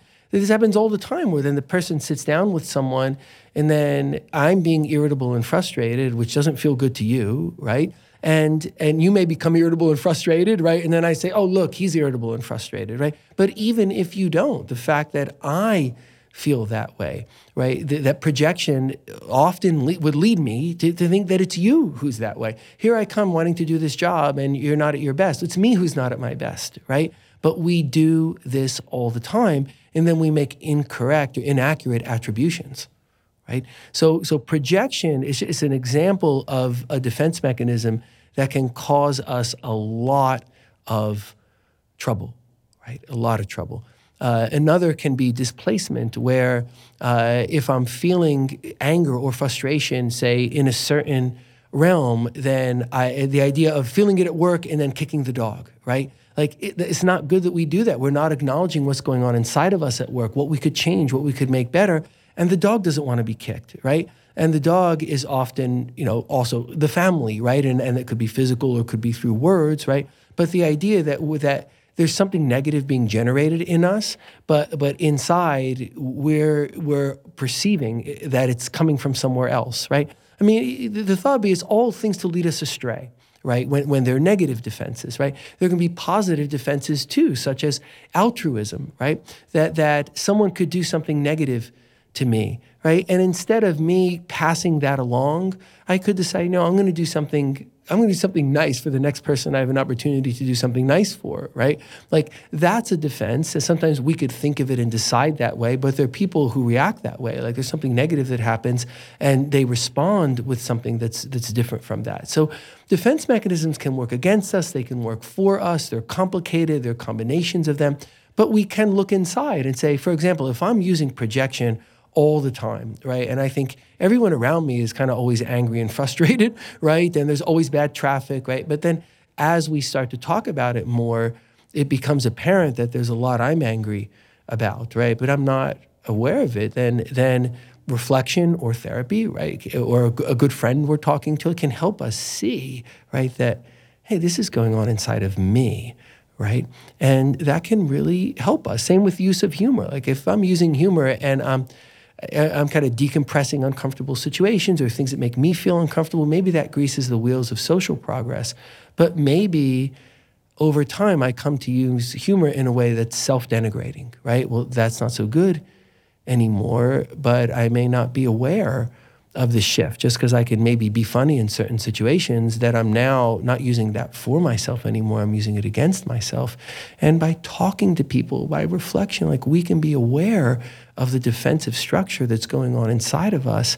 And then there's not an automaticity to it. If you point out that I'm using projection a lot, I can start to be aware of that. Just like if someone, let's say you were with me at the grocery store, right? And someone says something nice and I shy away and you say, hey, you weren't even aware someone said hello to you. And then I said, I want to be more aware of that. Like I don't want that thing to happen unconsciously. So maybe now I think, okay, anytime someone I don't know says something to me, I'm going to just stop and think like, what's going on here, right?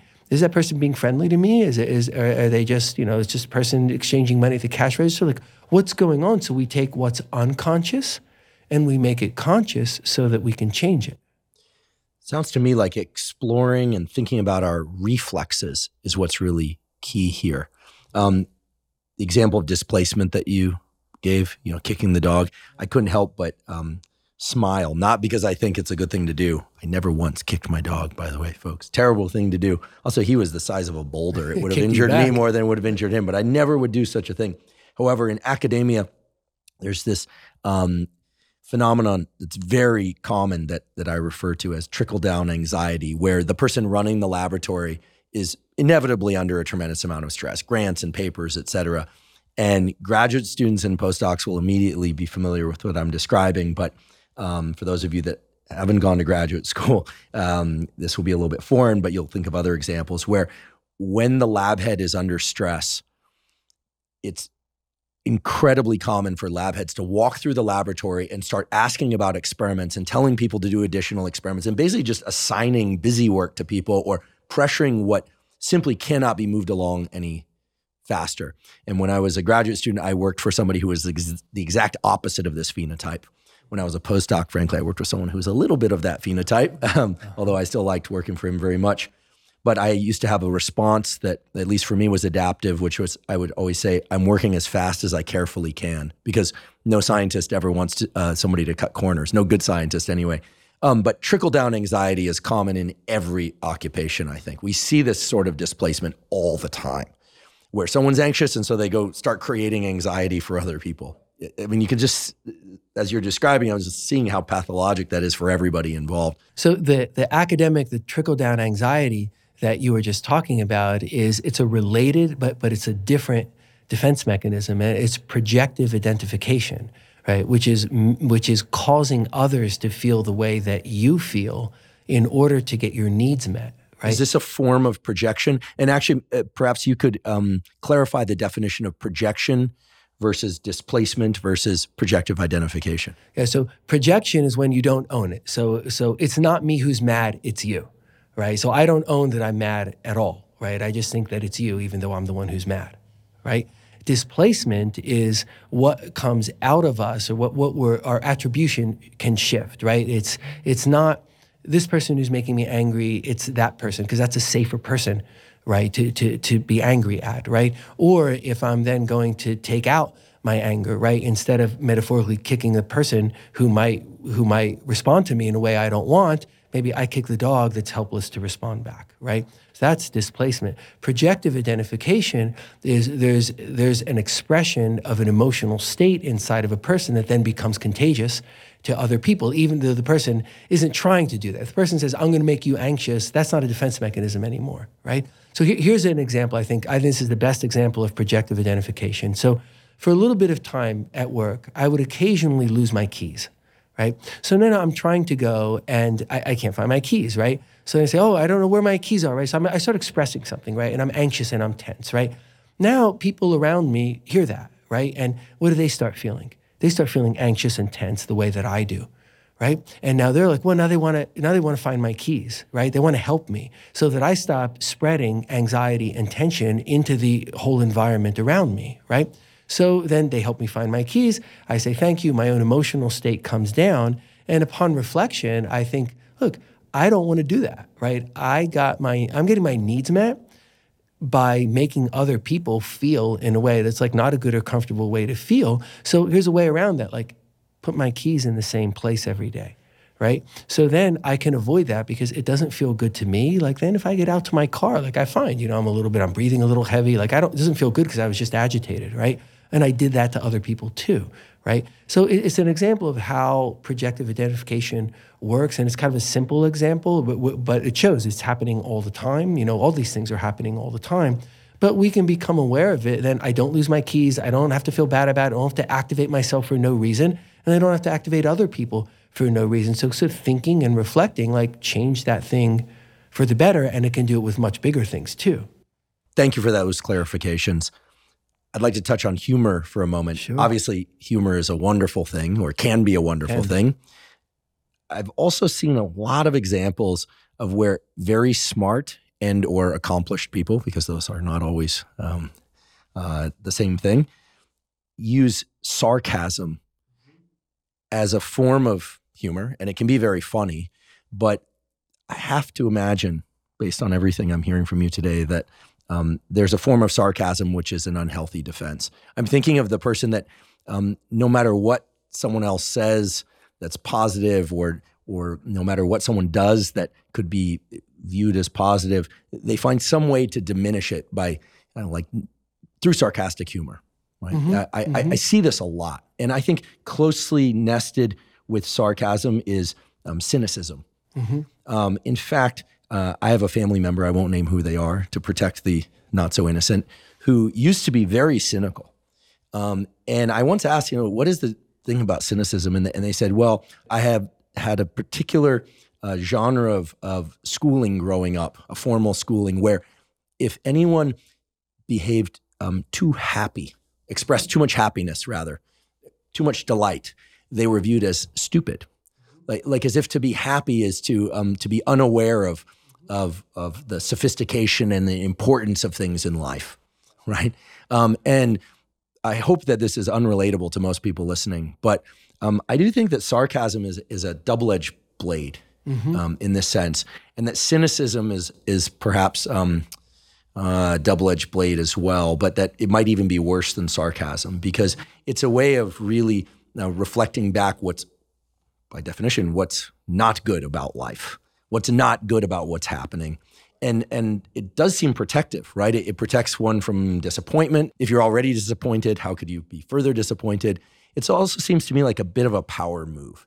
It's like, you're going to be happy? Well, I'm going to take that away from everybody, like as something that's like for myself.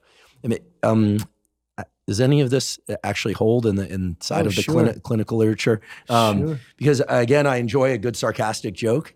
In fact, there's a collaboration around a sarcastic joke. It can be truly funny to everybody. But sarcasm and cynicism, I feel like, are often used to cut down what would otherwise be benevolence or bonding experiences. Yeah, absolutely. Look, I grew up in central New Jersey. Humor is a weapon, right? Or it certainly can be, right? And people can be very aggressive through humor. So acting out, which is just letting our aggression flow, right? That's a defense, right? So just being aggressive and pushing someone back, right? However that means. Like if I don't feel good about myself, I want you to feel not so good about yourself, right? Is where we start getting into envy, right? And humor can be used that way. So that sort of biting, sarcastic humor is a form of acting out. It's a form of aggression, right? It's not humor as a healthy defense, right? We can call it the same thing, but we could also call it different things. It's just a nuance of our language, right?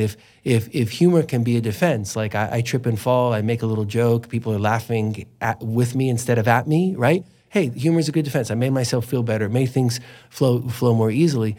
But if I'm using sarcastic humor to assail someone, right, then it's not that thing anymore, right? And now it's a manifestation of aggression, right? And the idea that cynicism, is more. Then we're talking about a worldview, right? Like sarcasm is something that can be done now. Like we can make a sarcastic joke, funny or not, then it's over, right? But cynicism is a way of coming at the world that is a different kind of defense, right? The idea that, hey, it's like the fox and the sour grapes. Like I don't think there's anything good to be had anyway, right? So you can't take anything away from me. You can't make me feel worse, right? I already feel very, very bad about the world and about everybody in it, and I'm protecting myself that way. Like that's then an unhealthy defense, because what does that lead to? It leads to isolation. It leads to mistrust.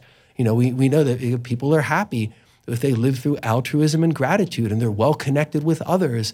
So the cynical point of view, which again, to some degree, being in the world builds some cynicism in us, right? Like that's okay. That's just a part of awareness in some sense. But I think what you're talking about is a very pervasive cynicism that then is an unhealthy defense that is very harmful to others. Right? The idea that I feel lousy about everything, and if you don't, I'm going to try and bring you down, right? Like too much happiness. We'll label that as something, right? We could label it as stupid, right? So now it's like it's not okay to be happier than some sort of cynical baseline, right? And again, there's nothing about altruism and gratitude. Like, that's not happy, right? I mean, who's happy in that situation? The people who are overly cynical are not happy, and the people around them are not happy. Nobody's happy.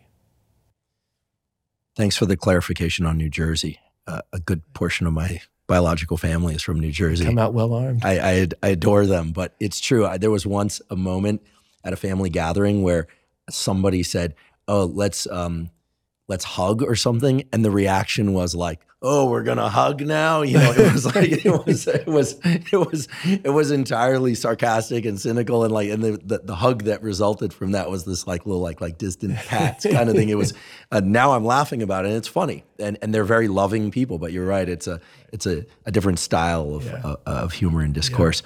Yeah. So you've been talking about these two pillars of the self and who we are and how things play out in the world for us, as the structure of self and the function of self. And in terms of the function of self, you described self-awareness, this notion or this realization that there is an I, there's a me.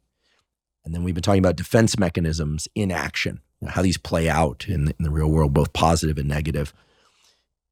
It seems to me that a lot of what is happening here in terms of understanding the function of self has to do with like what we pay attention to and like where we place our efforts, or choose to not place our attention and not place our efforts. Do I have that right? Right.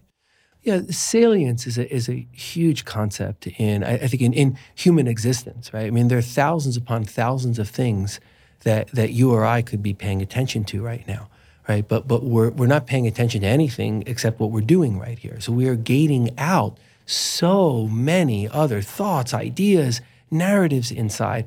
Now, if something were to shift very quickly, if we heard a loud noise, right, our attention would shift, right? So our attention it's focused. We're salient to one another because this is what we've chosen, and we're focusing our minds. And we are also somewhere inside of us aware that we could shift away from it if something more important, like something dangerous, like were to happen, right? So it lets us be here and be salient to one another and have this conversation, right? But in the course of life, what's salient to us is so complicated and determined by so many factors that it's absolutely worth a lot of attention to. So one example is so many people have a negative internal dialogue that's running in them over and over again, or they're running through images, events. They may be traumatic events or things that they're not happy with, images of themselves in negative ways.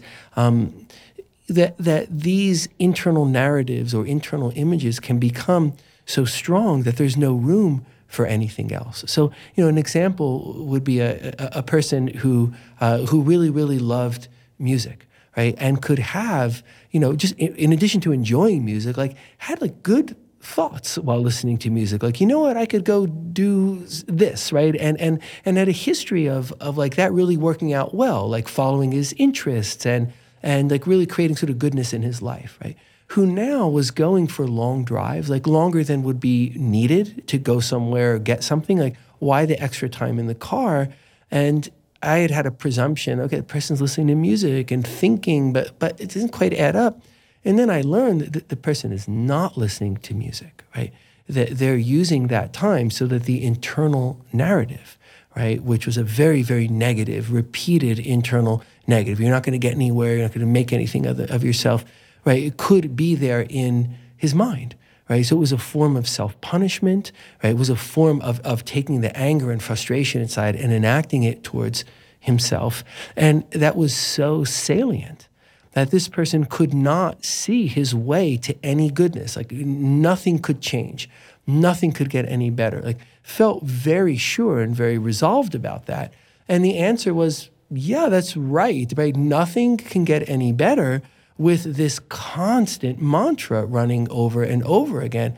But things can get better, right? If that becomes less salient over time and your own thoughts and reflections become more salient. So at the other end of that shift, that narrative that was still there, but it was weakened, right? Because it takes time to really change things. So it was very much weakened. The person was listening to music again. Those thoughts had kind of come back to the surface and they were being sort of jumbled, in ways that brought new and interesting thoughts coming from them.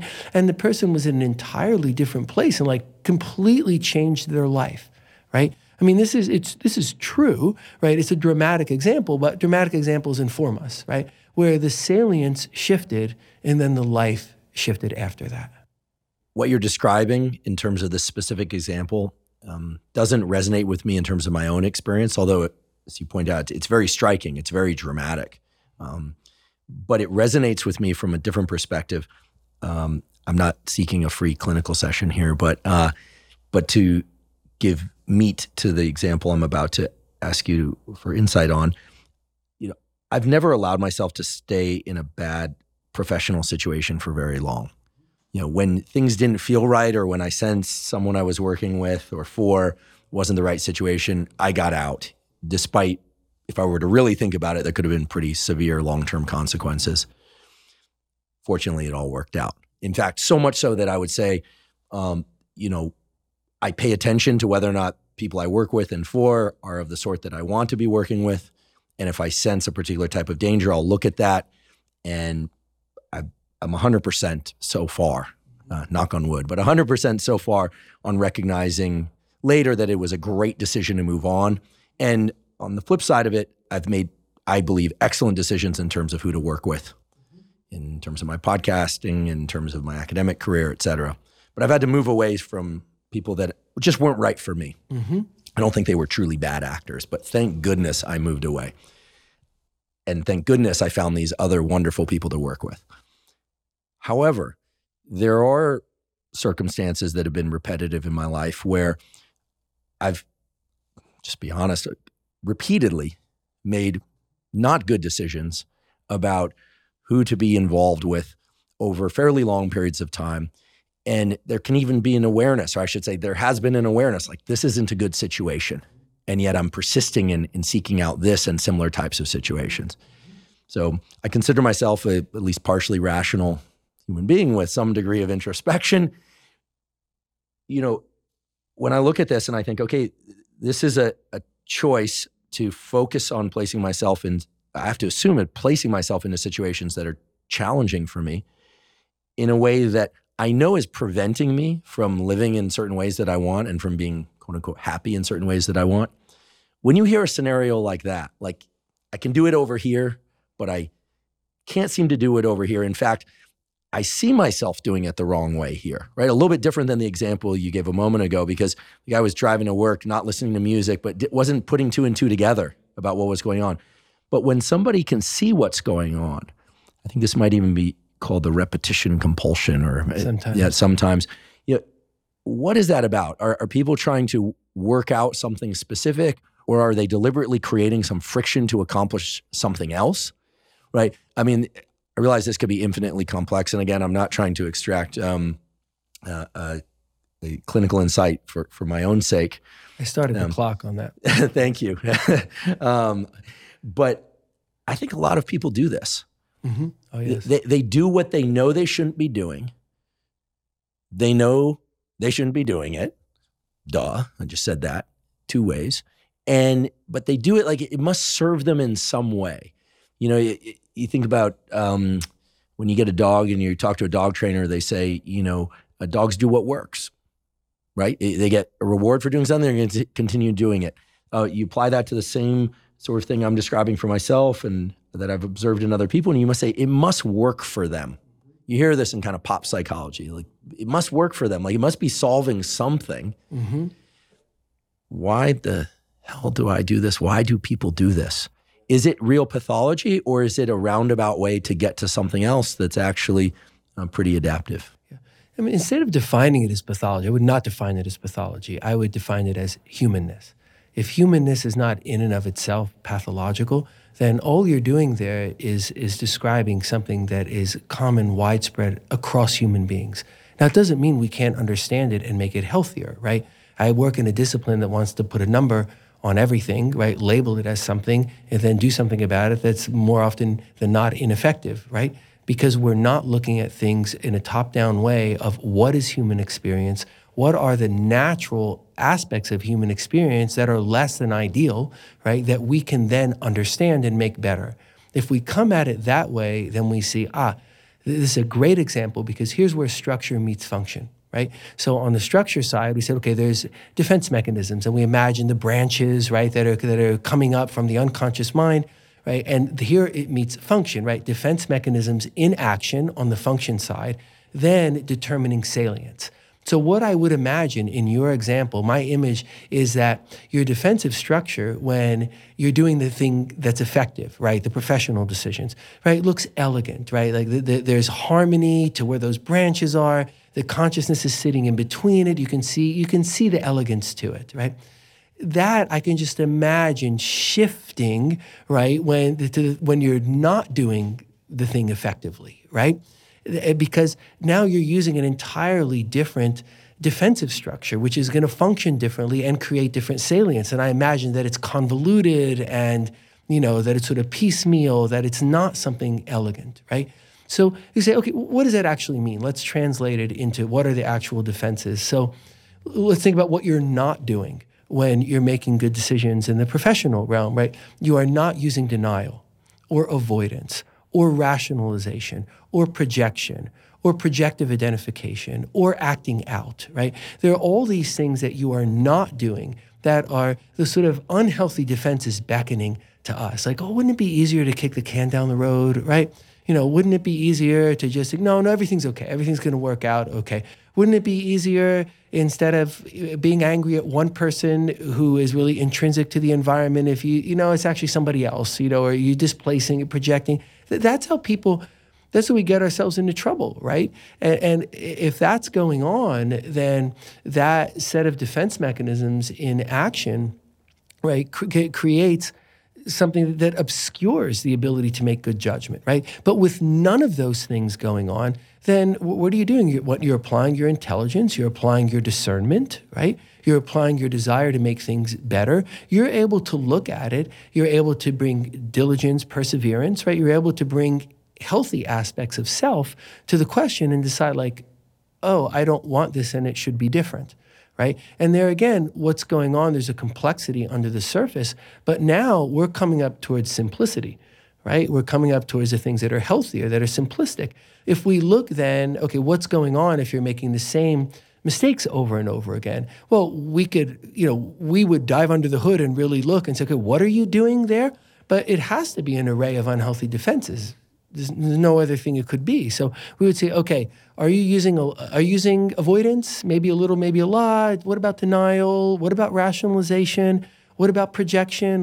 You go through the unhealthy defenses and you see what is it that you're bringing to bear that is leading you astray. And then of course, the goal is to use the role modeling, and you role model for yourself how to be healthy, right? So let's take that role modeling and apply it to the thing you're sort of carving out and treating differently. And that's a reason when people talk about repetition compulsions, it's not a formal term because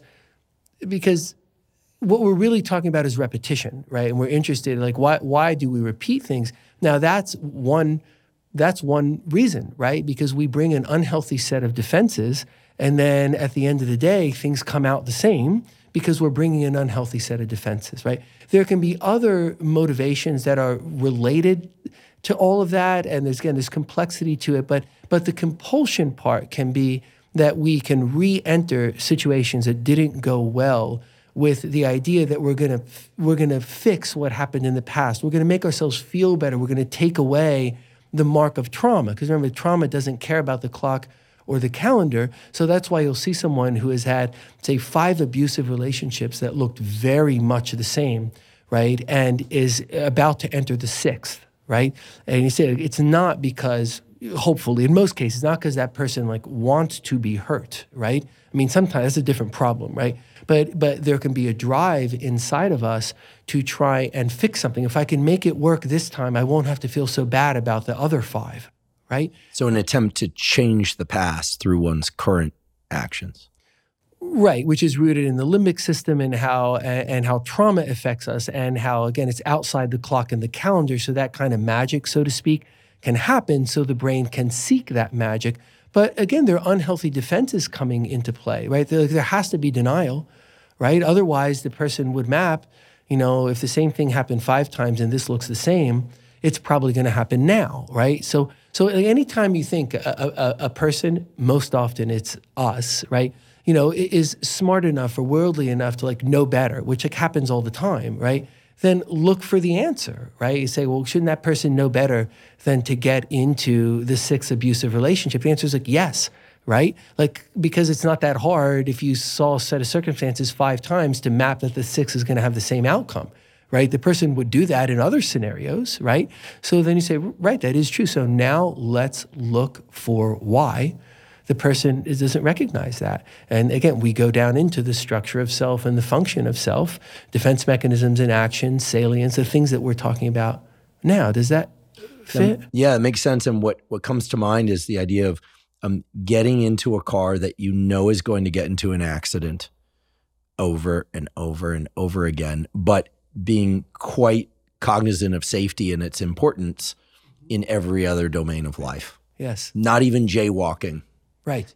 But getting into, if certain Ubers arrived with a little flashing light that said, this ride is going to have an accident, it's like getting into that vehicle. And I see this in others as well. Yes. And it raises all sorts of questions like, is the person actually unconsciously afraid of the vehicle arriving where they want to go? Because then, are people actually afraid of things working out?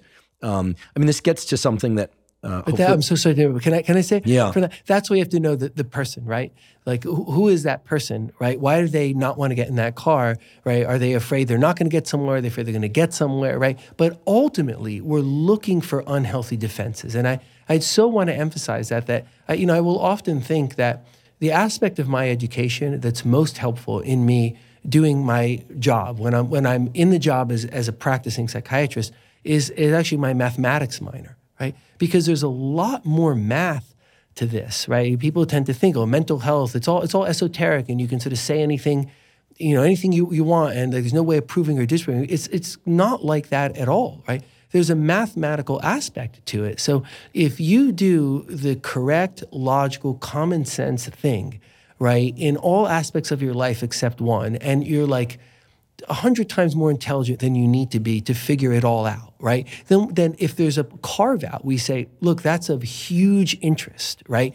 The probability that we're going to find something interesting, there's 100%, right? Because we know that you know better. We know that you do better, but why here? So that's so interesting, right? That's where the X marks the spot. Let's go dig there, right? So then when we go and dig there, we're going to find something, right?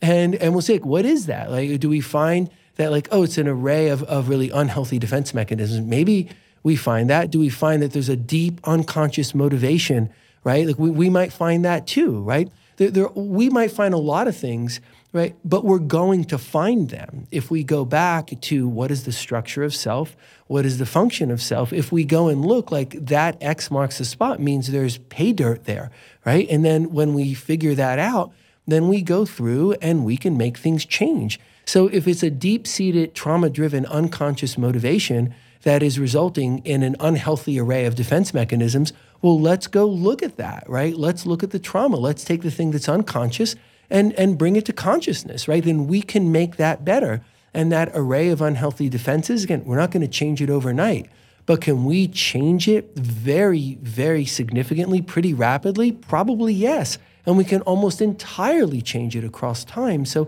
there's a mathematical aspect of this that I think is so important to point out because, mental health, even as a field, right? We all want to be mentally healthy.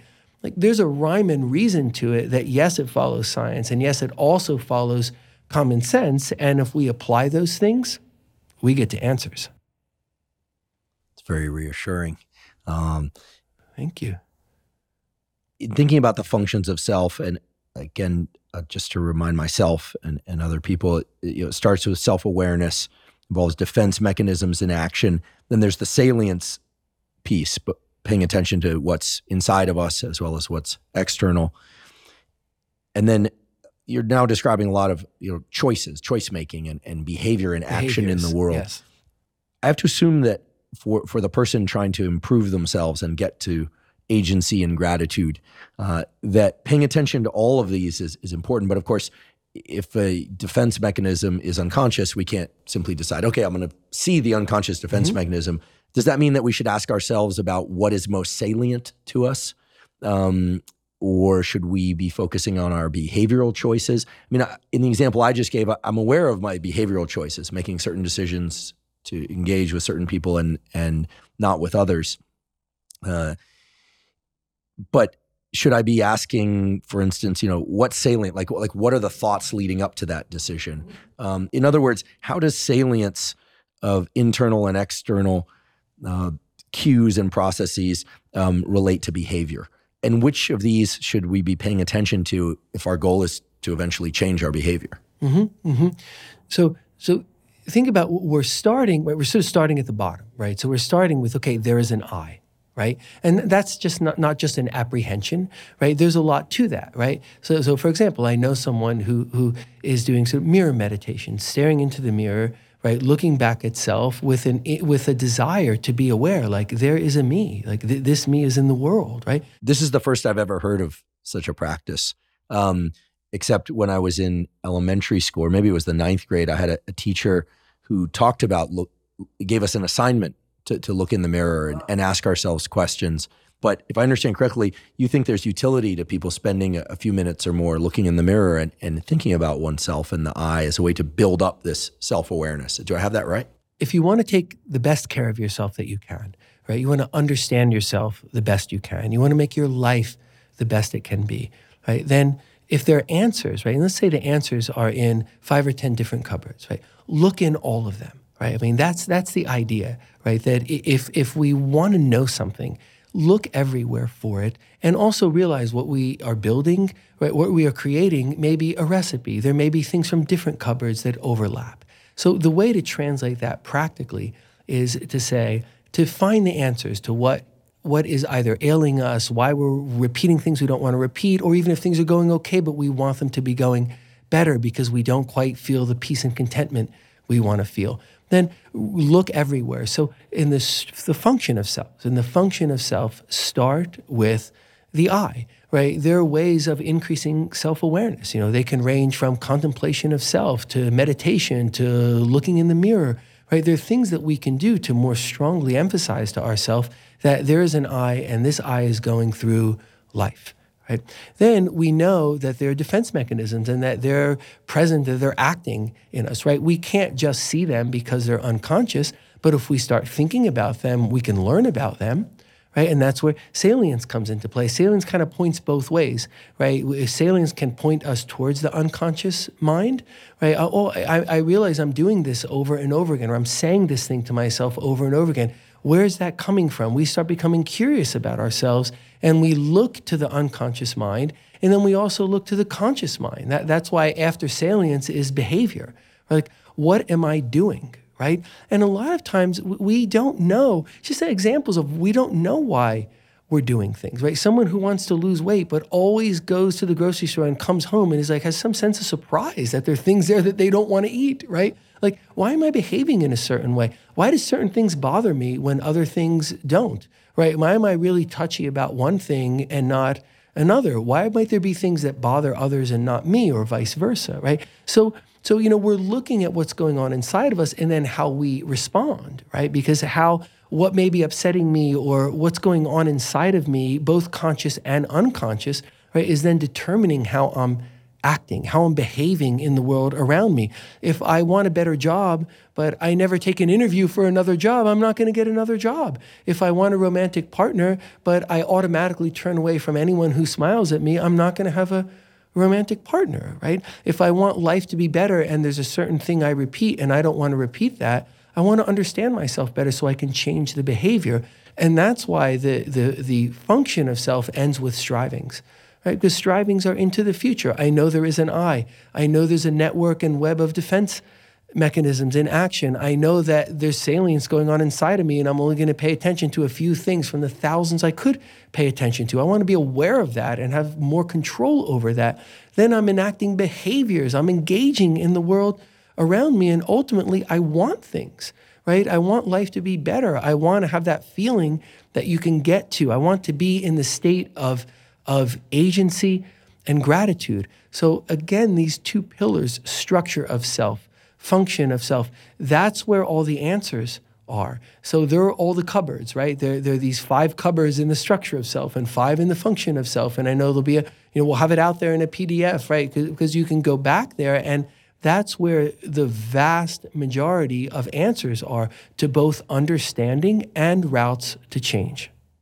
What you just described is incredibly helpful. It's absolutely apparent to me why looking in all the cupboards is so key. It's also apparent that many different aspects of psychology and psychiatry, at least as I understand them, might probe, for instance, just at the level of behavior. I think this is the just do it mantra. Yes. Well, just do the right thing, right?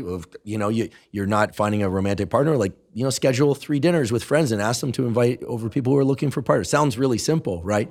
But much as with the example of my friend who lost all this weight through behavioral change, the fear still lives within him very, very strongly. And so clearly there's some stuff happening underneath there. Now, fortunately, he did lose the weight and he's kept most of it off. But it's clear to me that until he addresses some of these other issues of salience and defense mechanism, self-awareness, et cetera, that the fear he's still experiencing makes total sense, because the foundation of that change is not nearly as strong as it could be. Maybe, right? Or maybe he doesn't have to have the fear, but he's not going to learn either one without the exploration. Right. So he won't, if there is risk, he won't be able to avert the risk. And if there's not risk, he's then sort of laboring through life, which is difficult enough, without being worried about something you don't have to be worried about, right? So the process of inquiry will always make that better. It's clear to me that his fear of regaining weight is absolutely sapping his enjoyment and his productivity in other domains of life. So it warrants attention, right? Because we're deciding in that sort of mathematical way, it doesn't have to be that way. Doesn't mean it can change overnight, but it can be understood and it can be changed. Well, it's for that reason and many other reasons that I'm very grateful that you explained these 2 pillars, structure of self and function of self, and how these flow up to empowerment and humility, and how those flow up to agency and gratitude. You've given us a set of ideals and a roadmap of how to get there, and one that we're going to continue with in a moment here. I did want to reiterate what you said, which is that there is a PDF version of this structure, this roadmap of ideals and how to get there, that's been provided as a link in the show note captions, so people can refer to them there in visual form if they like. If you're interested in understanding yourself and in having goodness in your life as much as you possibly can, then you're interested in the structure of the mind.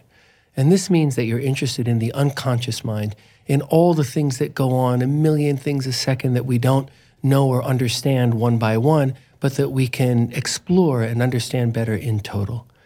We're also interested in the conscious mind, in being self-aware. We're interested in the array of defense mechanisms and whether or not they're elegant and light passes clearly through them, or whether they're distorting light and creating misperception. Right? If you're interested in the structure of the mind, then you're also interested in the character structure, right? What is your character structure? What is the nest around all of it? How do you interface with the world? And then you're interested in the self that you grow from that. Phenomenologically, meaning what is your experience of self? How does it feel to you?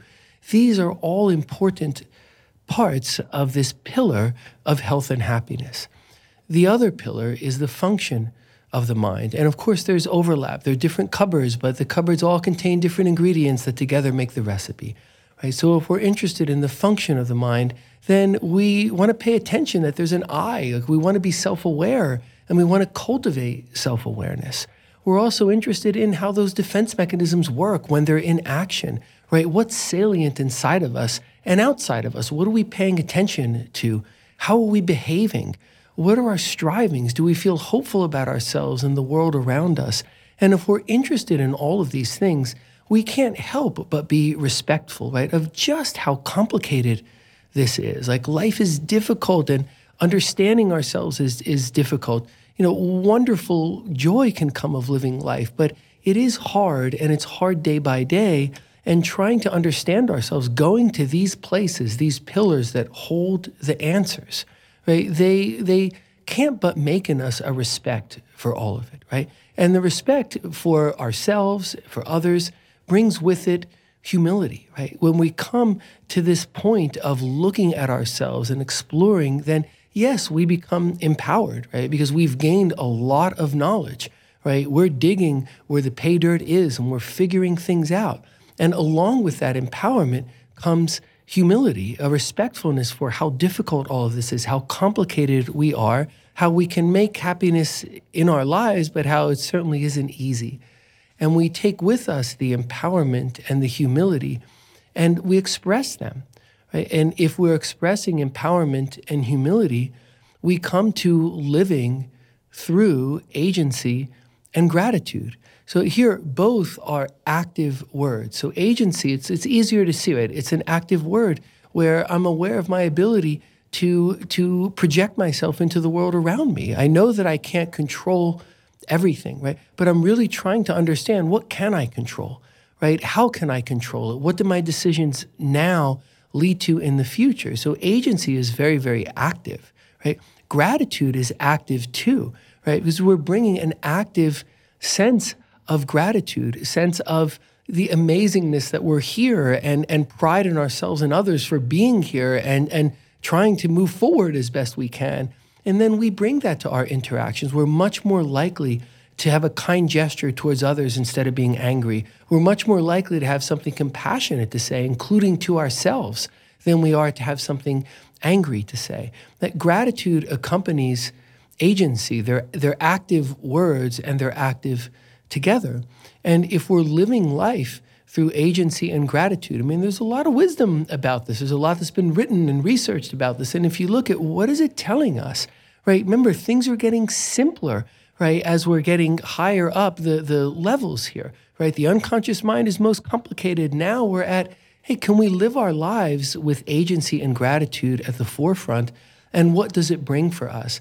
And I think it brings what we are seeking. That we might say, okay, we're seeking happiness, and that can mean a lot of things, a lot of different things. And it can be a very active thing. Am I happy in the moment? And we can use happiness sometimes to distract ourselves. Like, happiness is important. But words, when people really think, like, what is it that they want, or what is it that they have, right? If they're overjoyed to be alive, right? They're finding a sense of peace. They're finding contentment. They're finding delight, the ability to be delighted. Right? This is what people want. Our human history and our searchings tell us this, and our own experiences tell us this. And now it could lead a person to think, well, okay, what's going on? I mean, is this someone who's, levitating at the top of a mountain? Like, is this just a state? Is this a state that people are in? And the answer is no. Sometimes we could be in that state where we can feel peace. There's no tension inside of us, right? I have times when I don't feel tension inside of me. There's contentment, there's peace. I don't have to drive towards anything, right? But it's not the passive experience of it, because we are living life. It's that feeling goes hand in hand with a drive within us, that when we're in this healthy place, we are living life. The decisions that we're making, what is putting the rubber to the road, it is a generative drive within us. There is a drive to make things better, to understand, to explore. And it's that drive that we access and cultivate. And synonymous with happiness is, it's not just the state when people want to be happy in that very, very general way. Yes, contentment, peace, delight, right? But they're happening as we're living life, right? As we're enacting a generative drive where we're looking at ourselves and the world around us, and we're interested in understanding. We're interested in making things better, and that's the place that we're trying to get to. I believe that with all my heart and my brain, right? My education, training, experience, and also experience living life. And for 20 years doing this work with people tells me this is what we're seeking, and it's an active way of experiencing ourselves and our place in life. I love that because it merges both the nouns and the adjectives and the verbs. You know, and this notion of a generative drive to me is so compelling because I have the sense, and I hope I'm right, that we all have some sort of generative drive within us starting at an early stage. Maybe it even starts as visual foraging or touching things with our hands as an infant, and exploration of the world, right, it is what brings about the changes in the neural circuitry that allow us to engage even more and in progressively, on the one hand, narrower ways, but also with more richness and more detail. Could you tell us more about generative drive and how this shows up in different types of people? Is it always positive? Can there be too much of it? I certainly know a number of people who are addicted to work. For those of you listening, I'm raising my hand. But I would say nowadays I'm not as addicted to work as I once was, in the sense that I derive far more satisfaction from less work now, provided that the work is really in depth.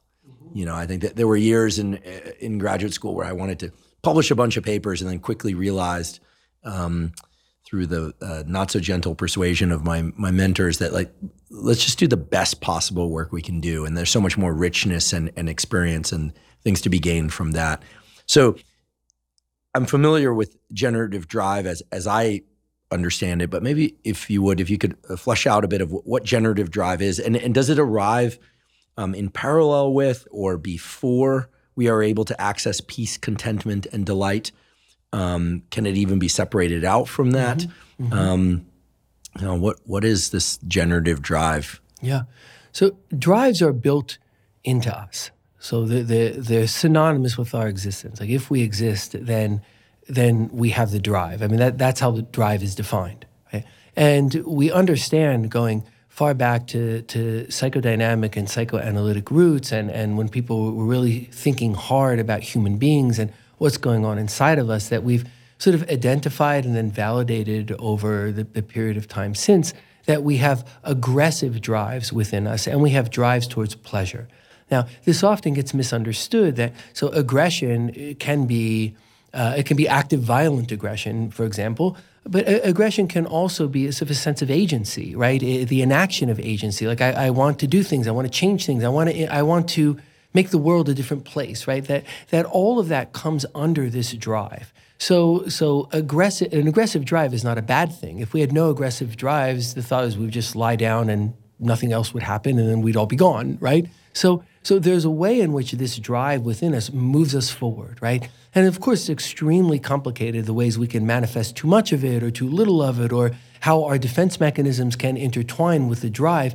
But the drive is there. It's like it's fuel within us that comes with our existence. And then how that fuel moves us forward, how much of it there is, that is determined by the meshing of the drive with how we're living life, right? And the same would be true of pleasure. The pleasure drive doesn't just mean like we all want to be hedonists, right, inside. It means that we want things that are gratifying, right? We want to feel good, right? This isn't just, the drive towards physical pleasure, like a sex drive or eating food or having comfort. Like, all of that can be part of it, but it's a drive for relief, right? The idea that we don't want to be white-knuckling life, right? Searching for pleasure. So it's having aggression within us as we white-knuckle life and we search for some pleasure and relief, right? These drives within us can be healthy, they can be unhealthy, they can be anything, right? They're well springs within us that then fuel us forward. And there's controversy to the idea of, is there a generative drive? And there's certainly parts of the field that do not think so, right? But there have been strong thinkers in the field that have thought we do have a generative drive, that it is within us to look around us, to be curious, to be amazed, right? To think like, how can I engage with this and make this better or happier? To think outside of ourselves, right? To think, if I feel good and you're in pain, can I make you feel better, right? Having nothing to do with me, right? The idea of altruism coming to the fore and having industriousness within it, right?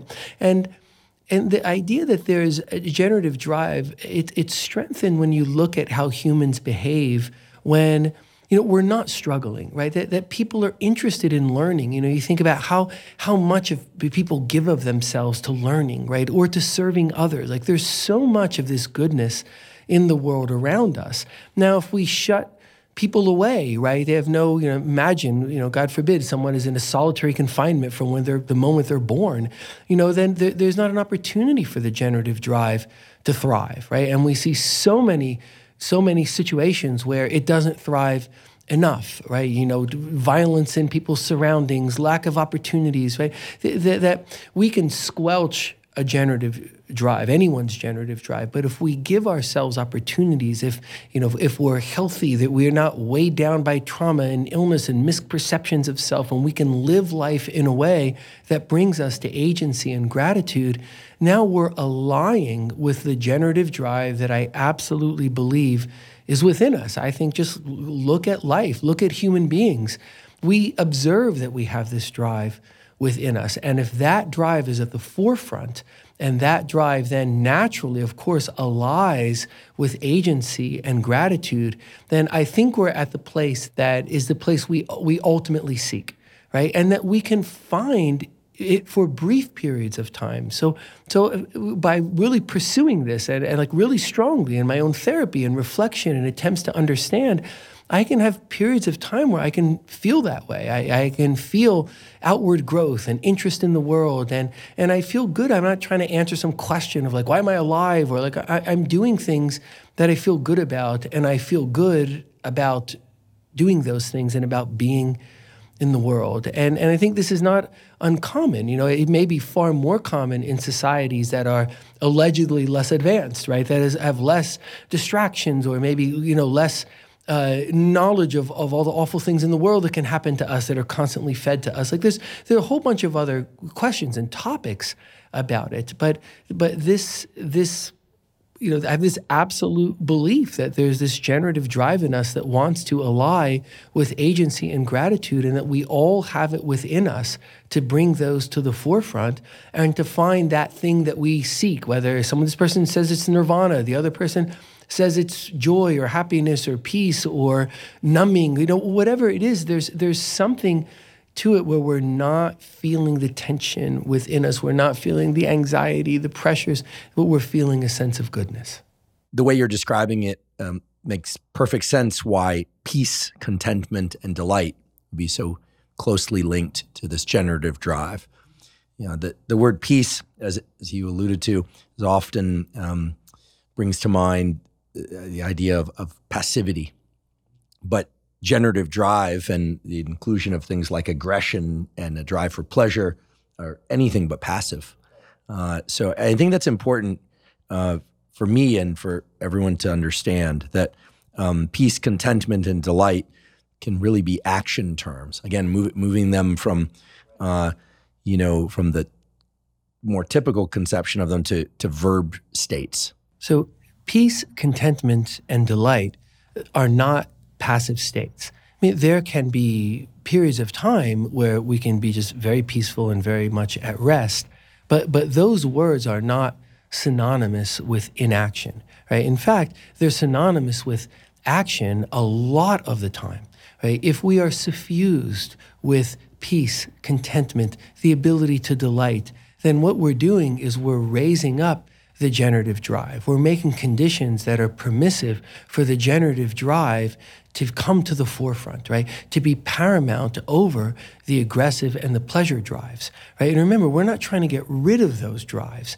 right? We just want the generative drive in us to be at the forefront. Then we'll be able to harness the aggressive drive through, for example, a strong sense of agency, fueling the sense of agency forward as opposed to destructive aggression, right? The search for pleasure, which sure can include physical pleasures in ways that are good and reasonable and healthy for us, but also the pleasure of learning, right? The pleasure that altruism brings, that we can take the aggressive drive that we know is in us and the pleasure drive that we know is in us, and we can dial them to the right places. Like this gets very complicated, and it's easy to dial that too far up, and it's easy to dial it too far down, right? But if both are serving the generative drive, because we lift up the generative drive and we bring it to primacy by being able to handle our lives, to understand ourselves, to go back to those pillars and to build upon it the agency and the gratitude that then leads us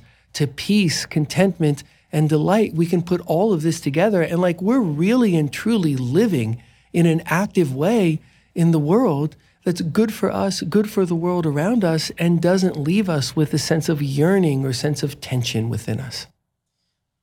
Do you think it's also the case that generative drive has kind of a self-amplification feature to it?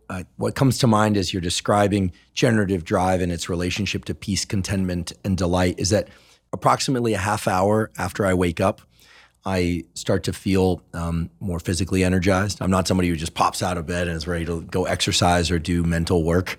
But about 30 minutes or so after waking, my mind starts to wake up. And I've noticed that if I read a scientific paper, or if I read a chapter in a book, or if I do something that feels a little bit difficult, cognitively difficult in particular, that the sense of satisfaction that I get from that is immense.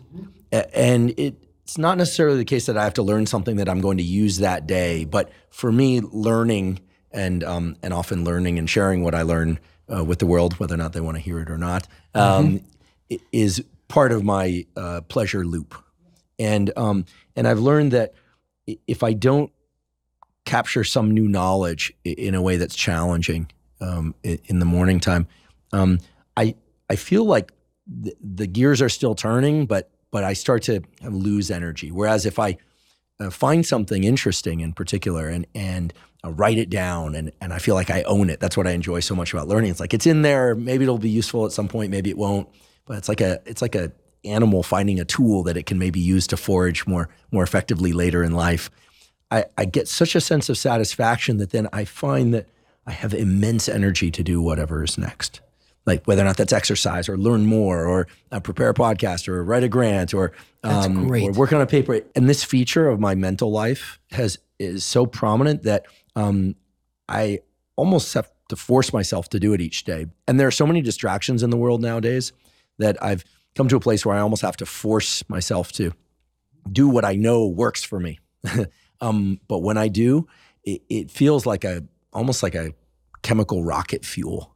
And it doesn't make me manic or crazy. I don't need to pick up the phone and call somebody or tell everybody about it or post it on social media.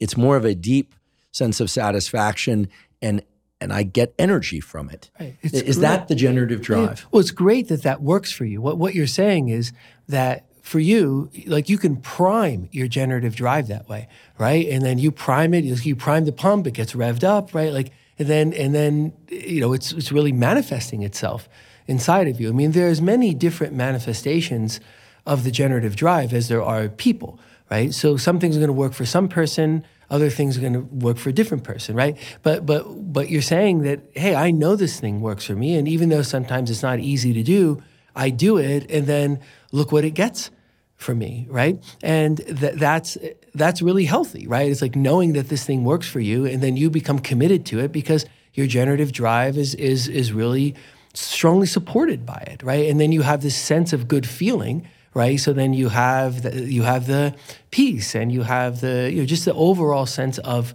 goodness, right? The peace and contentment and delight. You're getting that in learning and in teaching. So you're figuring out like, hey, this works for me, right? And again, you don't have to figure it out through this lens. It's if we find parts that aren't working, then we go back and we figure them out, right? Maybe a good example maybe is, so let's say you take someone who really enjoys gardening and gets something out of gardening, right? So there are as many generative drives in how they're measured out as there are humans, but there can be common outcomes of them, right? So the enjoyment of fostering plants, growing a garden is like, that's not uncommon in humans, right? So imagine someone who hasn't been doing that, right? They really want to, they have a drive to do it. There's a plot of land in the back that they used to cultivate, right? So if they're not doing it, there are any number of reasons. Maybe they were depressed and they needed mental health treatment. Maybe they just got away from the path that they were on. Maybe their defenses shifted a little bit. Whatever the case may be, they go back to the pillars and they figure it out, right? And now they're in accord with themselves, right? And they're living through agency and gratitude. And they feel like, right, I can go back out there and I can till that land. I can get the hoe out. I can make the plots. I'm going to put the seeds in. I'm going to nurture. Like, I can go do that. And I can do it even though I was depressed, even though somebody assaulted me 5 months ago, even though I lost my job, even though, right? They overcome the even those, right? And the sense of agency tells them, right, I can go do that, right? And the sense of gratitude, no one who's miserable and now is in such an awful position about life because they were attacked or lost their job or something bad happened, whatever it may be, or they're lost in cynicism. There's no gratitude there, right? It's a gratitude for being in life, for having the capability of going back and planting seeds in that garden. That's the alliance between agency and gratitude. And then the person goes and does that, right? So think of what's going on there. They do this thing. They feel good about this thing. They can look out at the garden, feel some peace, right? Feel some contentment to them, be delighted by what they did. Remember how much they loved it before, how much it means to them. So yes, that goodness comes, that goodness suffuses us, and it raises up the generative drive that says, right, it's good. We breathe some life into it, right? Enough to get that garden done. Now the generative drive is further fostered forward by the goodness the person feels. So the example, the difference between the person who's like wants a garden, feels terrible about themselves that they're not doing it, and they feels lousy every time they look out the window, and there they are looking out the window, right? The difference between that and having made a garden and looking out the window at it is a night and day difference. And the person who's looking out the window at the garden that they built, overcoming whatever was inside of them because they went and addressed it and proved to themselves that they could. That's what we're after in life, right? We all know this. It doesn't look like somebody levitating at the top of a mountain, right? That's what it looks like. The person looking out the window at the garden and thinking about what they overcame to create the garden and seeing the goodness of it all.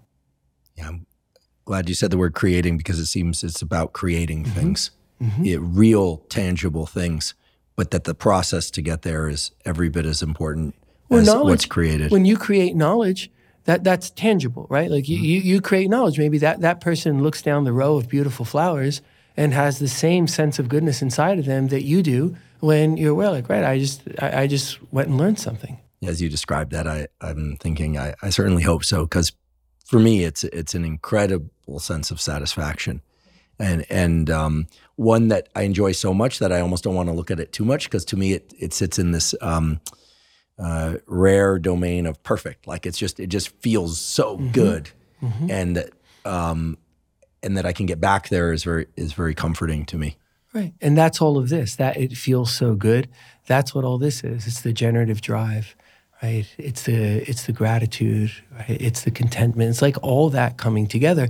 And it's interesting, we could contrast that to when you talked about a repeated cycle that's negative, right? Then you're not feeling that, right? So think about the learning that can come from it, right? That you can achieve this and feel this and be in this state in one aspect of your life. Like, what can you learn from that to bring to the other place? And more, yes, that's important. It's often starting with what's going on in the place that's not doing well, right? Like I said, why the repetition, right? So this is how we can have what we're seeking in parts of our lives, even if we don't in others. But if we can have it in parts of our lives, we can have it in others too, and we can become role models for ourselves. We can learn from ourselves. We can learn from what brings the good to how to raise up the things that about us and in our lives that aren't there yet.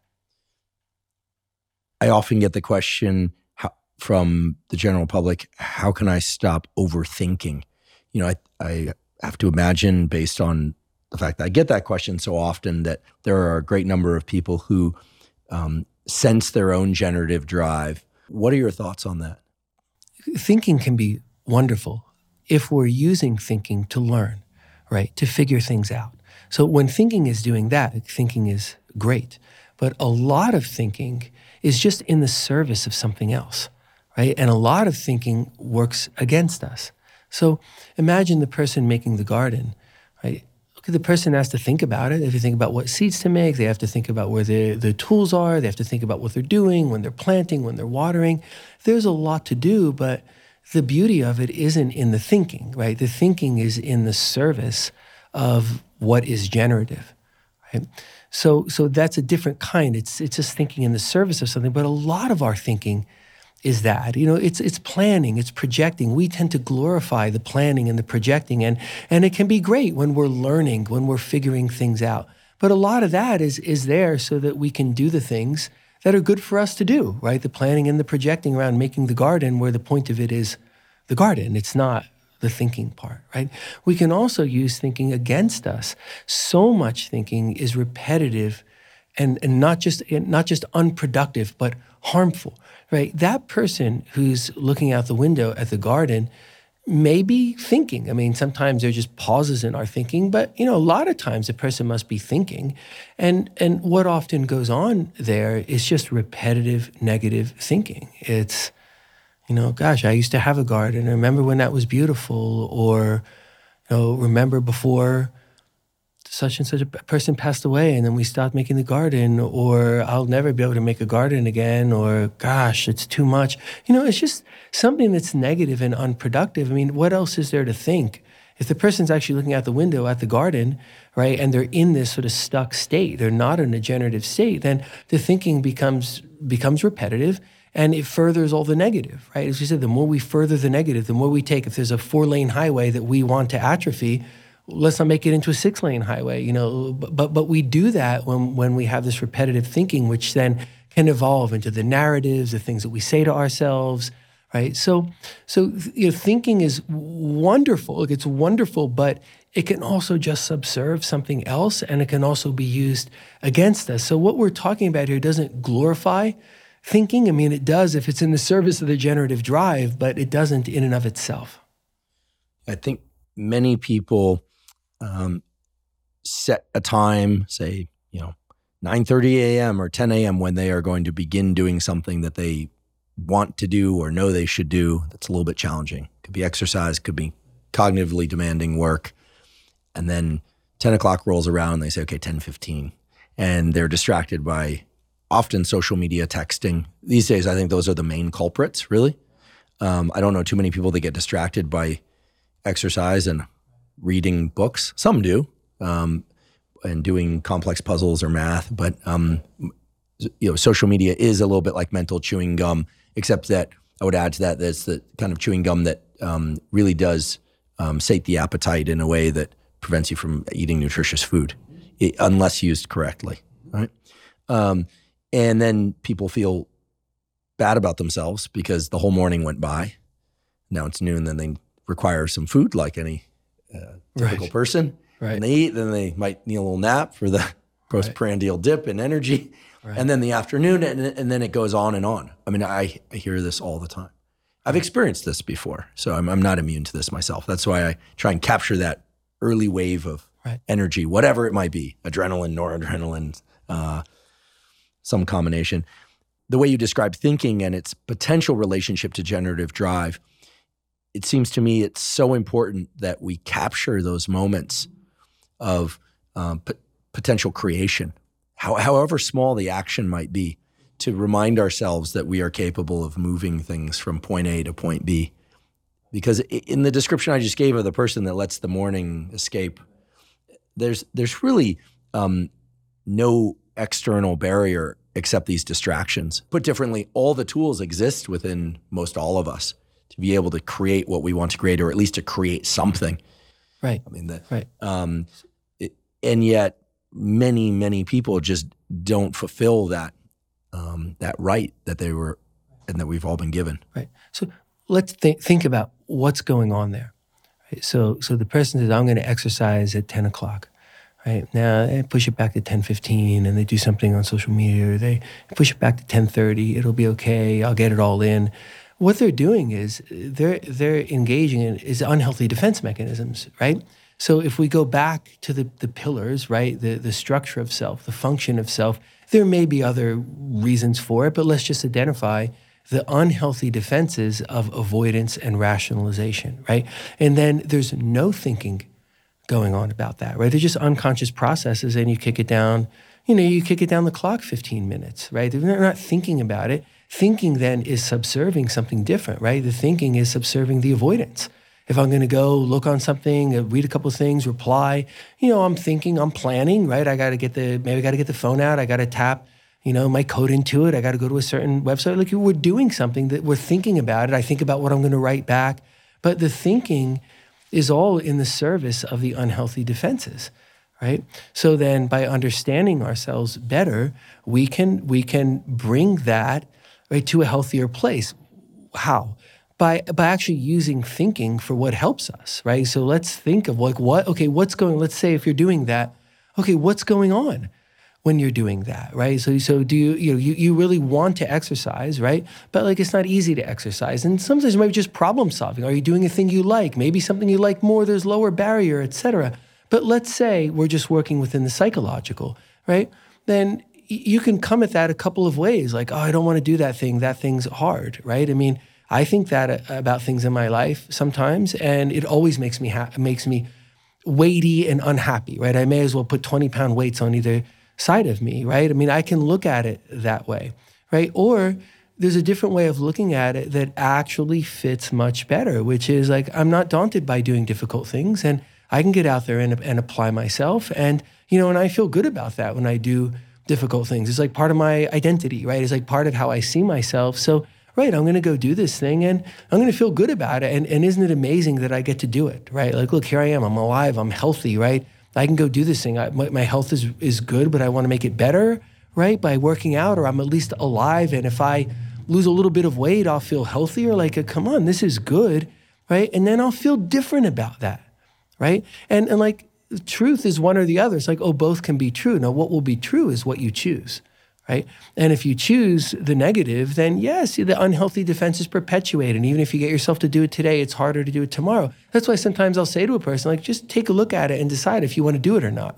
If you don't want to exercise, just decide you don't, right? And then, okay, there's a trade-off for everything. Maybe you're okay with the trade-off, right? But what am I trying to do there, right? Is bring to consciousness that person is making a choice, right? Do you want to do it? If you want to do it, it's great to just do it, right? And if you don't, it's great to not do it. Then at least you're being honest and clear with yourself, and you're not wasting all that time when you keep kicking it 15 minutes down the clock, until it's too late. Does that make sense? That's, I think, how the structure here really does. It works because it's pulling together what we know from the biology to the psychology of like how to understand ourselves and how to understand when things aren't the way we want them to be, so that we can make them the way we want them to be. It's not magic. It's following the sort of mathematical aspects of, going to the factors, assessing them, making changes, and then, of course, we see the outcome we want to see. The way you describe it does make sense, and I appreciate it, because I think ultimately it seems to ratchet back to actions, to verbs, to bring us to these feeling states that, I think are what people are seeking. Peace, contentment, delight, through agency, gratitude as active terms. Right. I mean, yes. I think these are universal desires. And again, you're providing this wonderful roadmap for people to arrive there. Thank you. I do have a question about some of the underpinnings of generative drive, in particular this notion of aggressive drive. I've known people that seem to have a lot of this. They just have a lot of get up and go, or a lot of drive to create in the world or to figure things out. They often do create great lives for themselves in work and relationship, et cetera. I've also observed that these people often don't have the best relationship to themselves, or that they run up against barriers, or frankly, sometimes straight into brick walls in certain domains of their life, perhaps as a consequence of having too much of this generative or aggressive drive. And at the same time, I know that there are people in the world, many, that have what seems to be a low generative drive. I don't know if that's the case or not, but that they seem to have a hard time engaging, like in doing things. And often you get the impression that they've somewhat or completely given up. Like it's just like life is just too hard. Or sometimes it's even more subtle. Like I know someone who, they like their job, but they've come to the place that, like it's just work, like it's a paycheck, and that might be enough. but they're always talking about it.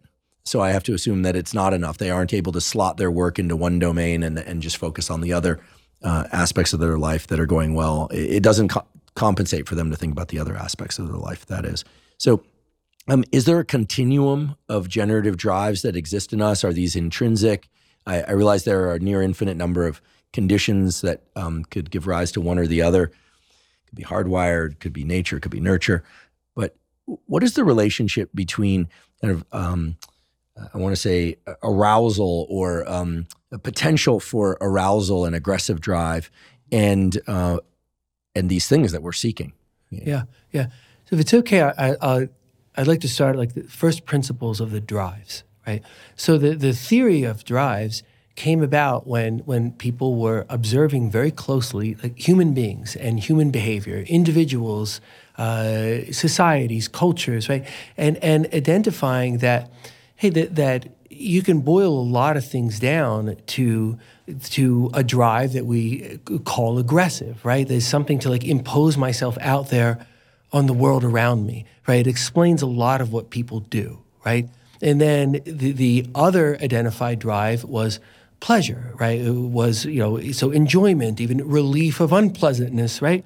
The thoughts like you can describe a lot of human behavior and that to understand like what's going on inside of us, that means that we're here, right? You see that through the lens of aggressive and pleasure drives. And like that's the answer to it, to how we survive. But I think that is not the answer to it, that if it were just aggressive drives and pleasure drives, there's not a value system around that. Like, somebody who's very industrious can build or destroy, right? And we see this in historical figures, like being very intelligent and very industriousness has nothing to do with whether you're building or destroying, right? So if it were just an aggressive drive and a pleasure drive, then we wouldn't be having this conversation, right? Because the species would not have survived, right? So if you believe that, and I believe that, then you look for something else. You say, maybe we looked and we found two things and there are more things, right? And then we start thinking about learning for learning's sake, altruism, things that are not explained, right? Unless there's a self-referential, where you feel good doing something for someone else, so therefore it's selfish. Like there's a lot of gyrations around that. If you really observe humans, you do see altruism. You see learning for learning's sake. You see people being benign when everything about a situation would say that they could, would, or should, under society's rules, not be benign, right? And then we start to see that there is another drive. That how do you explain that we're here? Yeah, aggression, pleasure, and generativeness, or a generative drive. The drive to make things better. That's why we build more than we destroy. We destroy a lot, right? But we build more than we destroy. Otherwise, we wouldn't have clothes on our backs, let alone have the technology to sit here and to be able to do this. So it's the generative drive that is most realized in the healthy person, right? And the healthy person has the strong generative drive. Now, as you said, there are other factors, and this is sort of what you were asking about. There are natural levels of aggression or pleasure-seeking or generativeness that differ across people, right? Because we're a product of, the complexity of our genetics and, all the complexities of nature and nurture. So we're going to get to a place where some of us have more, some of us have less, right? The conclusion, though, is for all of us, the generative drive being at the helm is what leads us to live good lives, right? To live to the things that we aspire to, the peace and contentment, right? So we want the generative drive to rule the day, right? Whether a person is studying neuroscience or growing gardens, right? The importance is about being generative.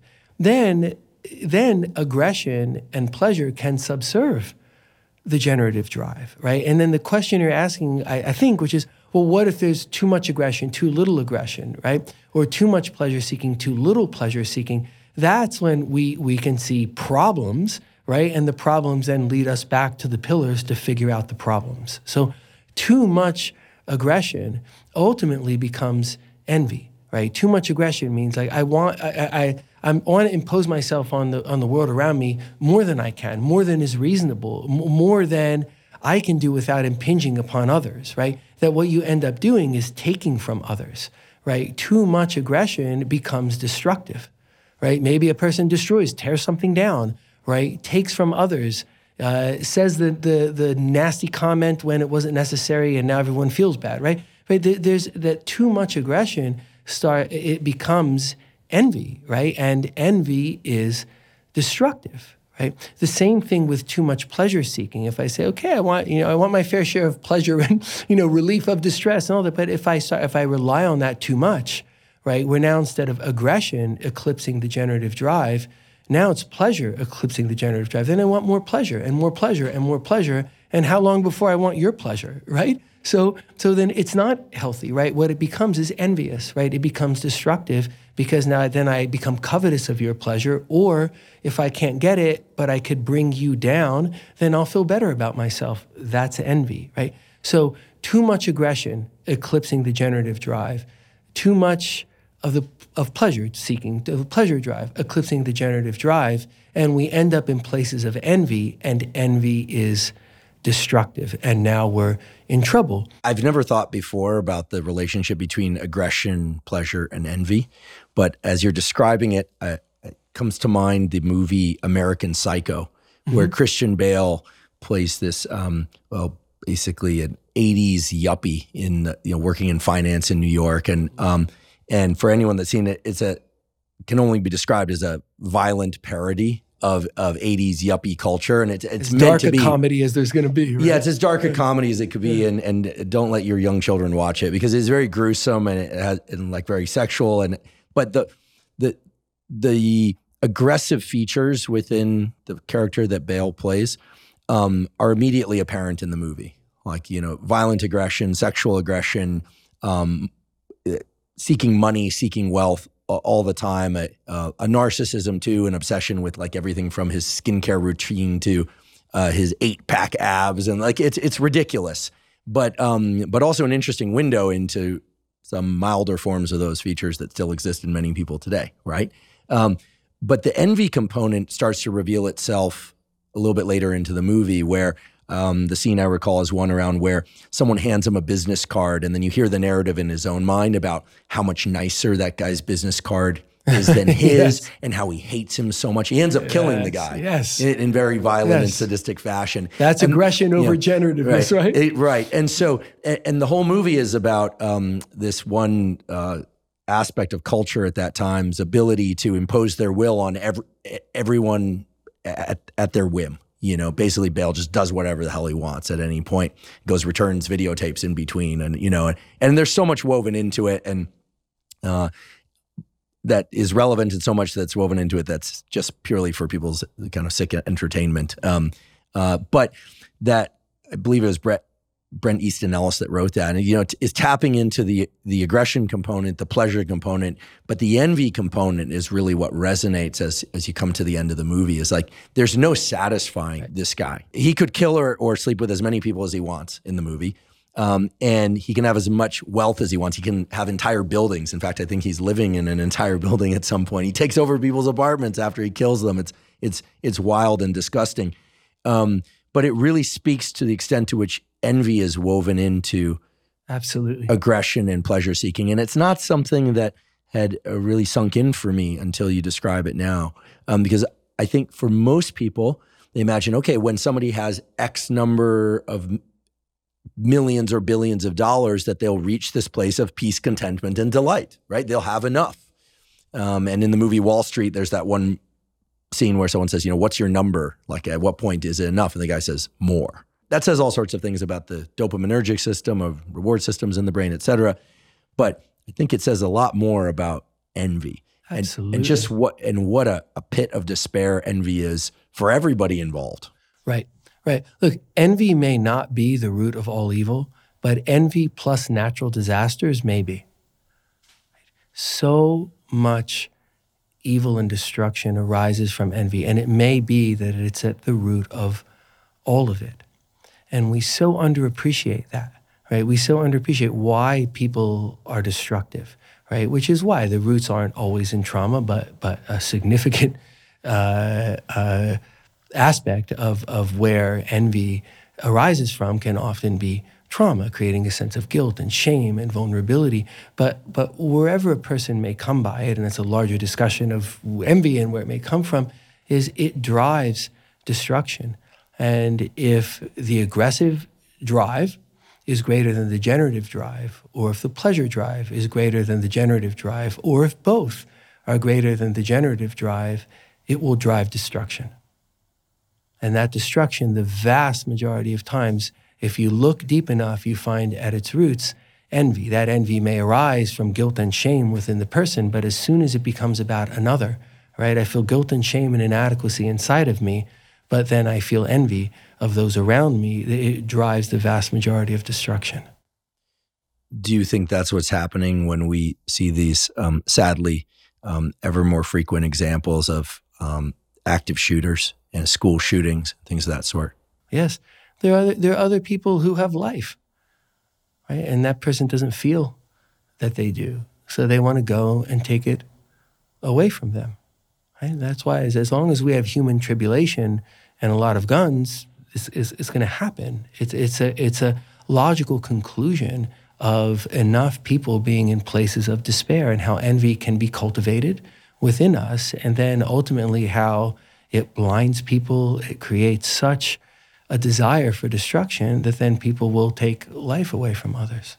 And often people sometimes take their own life, which I think really brings to the forefront, like that person doesn't feel that they have a life, certainly not a life worth preserving. So they're then going to take the lives of others. And I think we're seeing that is as stark a portrait of where envy can lead, I think, as we can find on a one-person basis. We can look at wars and their destruction on a societal basis, but I think that's the ultimate in understanding where envy can drive a person. What about the other end of the spectrum, when aggression and pleasure-seeking are too low? Mm-hmm, mm-hmm. The other side of the spectrum is demoralization, right? So imagine very, very low aggression, so low self-assertion, low agency. Like there comes a place where the person is not then imposing themselves or believing that they can in much of any way on the outside world. And that creates a sense of isolation, understandably, right? A sense of powerlessness and vulnerability and isolation. And that then becomes demoralizing, which is not the same as depression. I mean, we know depression is there's a neurochemical imbalance, right? Whether that imbalance came purely biologically or came psychologically or because of external events, there's a neurochemical imbalance. Here we're not talking about an illness state as identified by modern psychiatry. There's not a number in the book of diagnoses that goes along with being demoralized, right? But why? Because it's a state that humans can be in. And too low of an aggressive drive, right? And all the things that come of that, it's isolating and it's demoralizing. The same with too low of a pleasure drive. So an example that may be relatable is to some people is knowing someone who has had a couple of really bad breakups and then says, "Oh, I'm not. You know what? I'm done with that. There's no more romance. I'm going to be single, right?" And like that person has a drive in them. Like they're an interconnected person. Like they want romance. So these are things that are important to them, but they make a decision. I'm not going to have that in my life. What would be called in some psychodynamic sense is inviting death into life, a little bit of death by swearing off something that the person has a drive towards, right? The pleasure drive of companionship and of romance, right? That then becomes demoralizing as well. So sure, those things, demoralization can predispose to depression, but demoralization is a thing in and of itself where then there's a sense of hopelessness, there's a sense of, the goodness then isn't accessible anymore. And that's the other side of envy.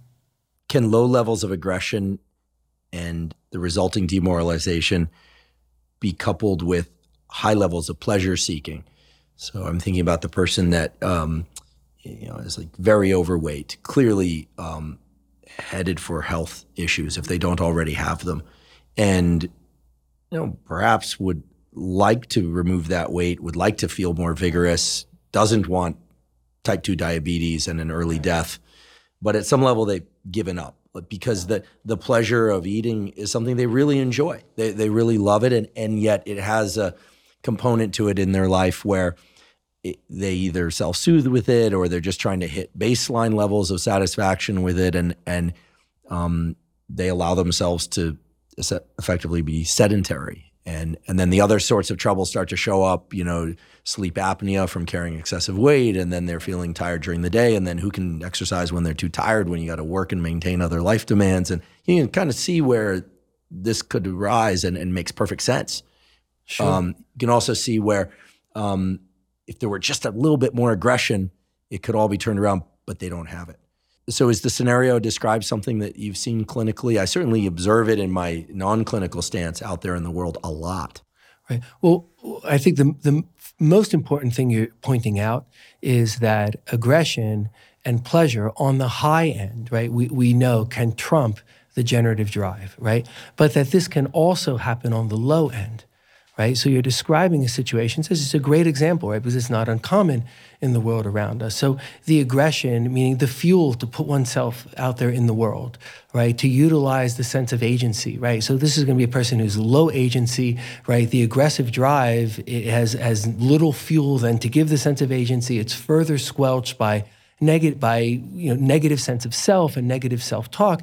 Now you find where the aggressive drive is too low, and too low can also trump the generative drive, right? Because then that person can't take care of themselves. A generative drive would say, there's a lot of life to live and there can be great things in life, and take better care of yourself. And by the way, they're like people that you love and people that love you, or if not, there's an animal or a garden you love, right? So the generative drive is saying that, right? But it's not winning the day because the aggression, or, aggression is one word we could put to that drive. You could call it an assertion drive, we call it an agency drive, but that's, we're using agency in a different way, but that thing is too low. So it wins out over the generative drive. And then in the example you gave, it's not surprising that the pleasure drive goes the other way. Maybe there's a predisposition to that genetically. Maybe it's just reinforced because a person in that place could say, well, think of what the self-conception would be, right? I'm in this terrible place. It means I'm a terrible person. I can't make myself better, or I'm not good enough to get better. No one cares about me. I can't make anything right. So therefore, I don't matter. There's no reason to take care of myself. So why would I not do if I eat that one thing that I enjoy and it gives me pleasure, even if it gives me pleasure for 2 minutes, then I'll eat another one. In a sense, so what? Well, because I don't feel that I'm worth preserving or that I can preserve myself, right? There's a nihilism to it that then kind of makes it make sense to overindulge the pleasure drive, whether it's biologically predisposed or one is just arriving there. But the reason all that is bad is because the aggressive drive is too low, and in fact, it's low enough that it's outweighing the generative drive. Then the pleasure drive is going to come into one place or another. If it's also really low, the person does not much of anything and wastes away, which tragically happens a lot in our society, right? Or if the pleasure drive is high, maybe that person overindulges in things that provide short-term gratification, and then that causes a different set of problems. But what's deterministic there is whether aggression or assertion, again, we could put different words to that drive, but what we've been calling the aggressive drive and the pleasure drive, is one or the other or both high enough to trump the generative drive or low enough to trump the generative drive? And I think all problems that we see, everything fits into this model because it honors what we know, right? It honors what we know about human behavior and insights into human behavior over hundreds of years, right? Over thousands of years, right? The wisdom that we bring forward, and it honors the science. And that's why it fits together, because I think it honors who we are as what our species is, what we are, and what it's like, what life is like as we try and engage with it. Yeah, I've seen cases of demoralized people where they simply, disappear. They hide, they isolate, they slow down, they take terrible care of their health. And, sadly, I've known several people like this in my lifetime, one of whom killed himself, the other who just has an immense number of health problems related to overeating and inactivity, and knows it and talks about it, but nothing seems to change despite multiple interventions from a caring standpoint from friends, et cetera. I've also seen examples of people who are demoralized who seem to band with other demoralized people, sort of try to recalibrate the standard that they feel oppresses them. That and this isn't necessarily just in the realm of physical fitness. This is also in the realm of like school demands. I went to a very demanding high school, as I've talked about before on a couple of podcasts. I barely finished high school. I was not an attentive student. My aggressive and pleasure drives went into non-academic endeavors, and I regret that. I had so much making up of learning to do by the time I fortunately got to college. Eventually caught up, but my experience of high school was that there were these kids scoring perfectly on the SAT and early admission to Harvard and early admission to Yale and all these places, and then there was a distribution in the middle, and then there was a collection of kids who were not doing well, knew they weren't doing well, and kind of banded together around the idea of not doing well. I didn't consider myself part of that group because I frankly wasn't there that often, and I was focused on other things, as I mentioned. But what came of that group was actually quite tragic, not just for them, but for a lot of other people. They eventually engaged in, it wasn't a school shooting type scenario, but they eventually set off explosives on the school campus. This was after they had graduated. I don't know where they are nowadays, but things did not go well for them, and they exerted a lot of destruction to other people around them. But before they did that, there was this kind of banding together around the fact that they didn't fit in, and they weren't bullied, as I recall. I could be wrong about this, but I've seen this in other forms too. Like, if you can't meet the standard, band up with other people and change the standard, and then you don't feel as demoralized, perhaps. I can understand, I can rationalize why this would be a reasonable approach, but I'm seeing this more and more. I'm also seeing, by the way, the other end of the spectrum. People are overly aggressive and pleasure seeking and things of that sort. But for the moment, I'd like your thoughts on how demoralization can split off into different expressions depending on how people feel and who else they're relating to. Yeah. Well, I think the place I would start is to say, our society rushes headlong forward in a way that causes our society to trample people who are vulnerable. And vulnerable people are demoralized people. Demoralized people are vulnerable people. And our society often tramples them, and then they're not here with us any longer, and that is tragic. But at times, they don't get trampled, they get cast aside, right? They're injured, right, and cast aside. And from that place, tragic things happen, right? People then stay isolated. I think it's a tragedy that we don't all band together and go door to door, right, to seek people who aren't coming out of doors, right? In the sense of we let people be so isolated, and oftentimes that's the tragic end of someone's story, right? But sometimes people do engage, right? They're demoralized, but they can engage in ways that involve an affiliative defense. So sometimes people who are demoralized can affiliate. They can band together in ways, as I think you were alluding to, that can make things better. So if people are demoralized because, say, they're a group in society that is chronically very mistreated, right? Then it can be very powerful to band together, both because there's what's called an affiliative defense, that if I feel bad about myself about something and I'm alone, it's highly likely I'm going to continue feeling bad about myself about that thing, right? But if you feel bad about yourself about the same thing and then we're together, right, we help each other feel better. We don't feel so lonely. We don't feel so isolated. We don't feel so ashamed, right? So an affiliative defense can help people to say, wait a second, there's nothing wrong with me, and I'm not going to take this lying down or something, right? And to make assertions that create better rights in the world around us. So very good things can happen from affiliation in the context of demoralization, but very bad things can happen too, right? Because people can also affiliate around things that are very destructive. I mean, if I am hateful of society and I would like to be destructive and I'm alone, okay, I could do destructive things alone.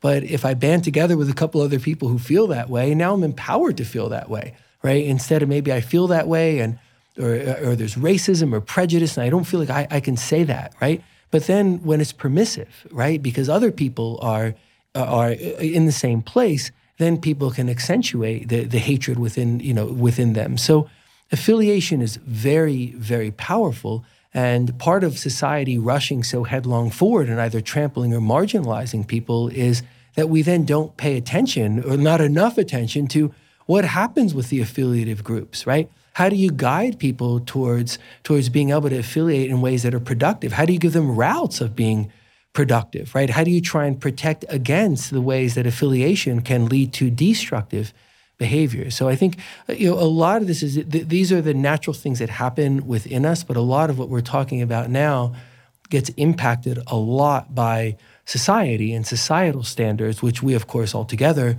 determine, right, and arise from us, but they start to sort of transcend because it's now people interacting with a whole social system. Going back to the other end of the spectrum, excess aggression. In particular, I was in a conversation with somebody recently who was very successful, like beyond most people's comprehension of successful, financially successful, and seems to just have, checked off their goals one box at a time, from go. But who described his underlying psychology and emotional state as one in which much of what he does on a day-to-day basis is driven by aggression. In fact, he right. volunteered an anecdote about the fact that he hates early morning meetings on Zoom, but he shows up to them as sort of like an FU towards somebody that might not even be on the meeting. Right. And so there's a friction point for him that allows him to engage in a way that he wouldn't otherwise be able to engage, and he channels that towards productivity, and clearly it's worked for him. I don't know if he's done the sort of introspective deep dive. I imagine no, through the structure of self and function of self. But, what are we to make of that sort of example?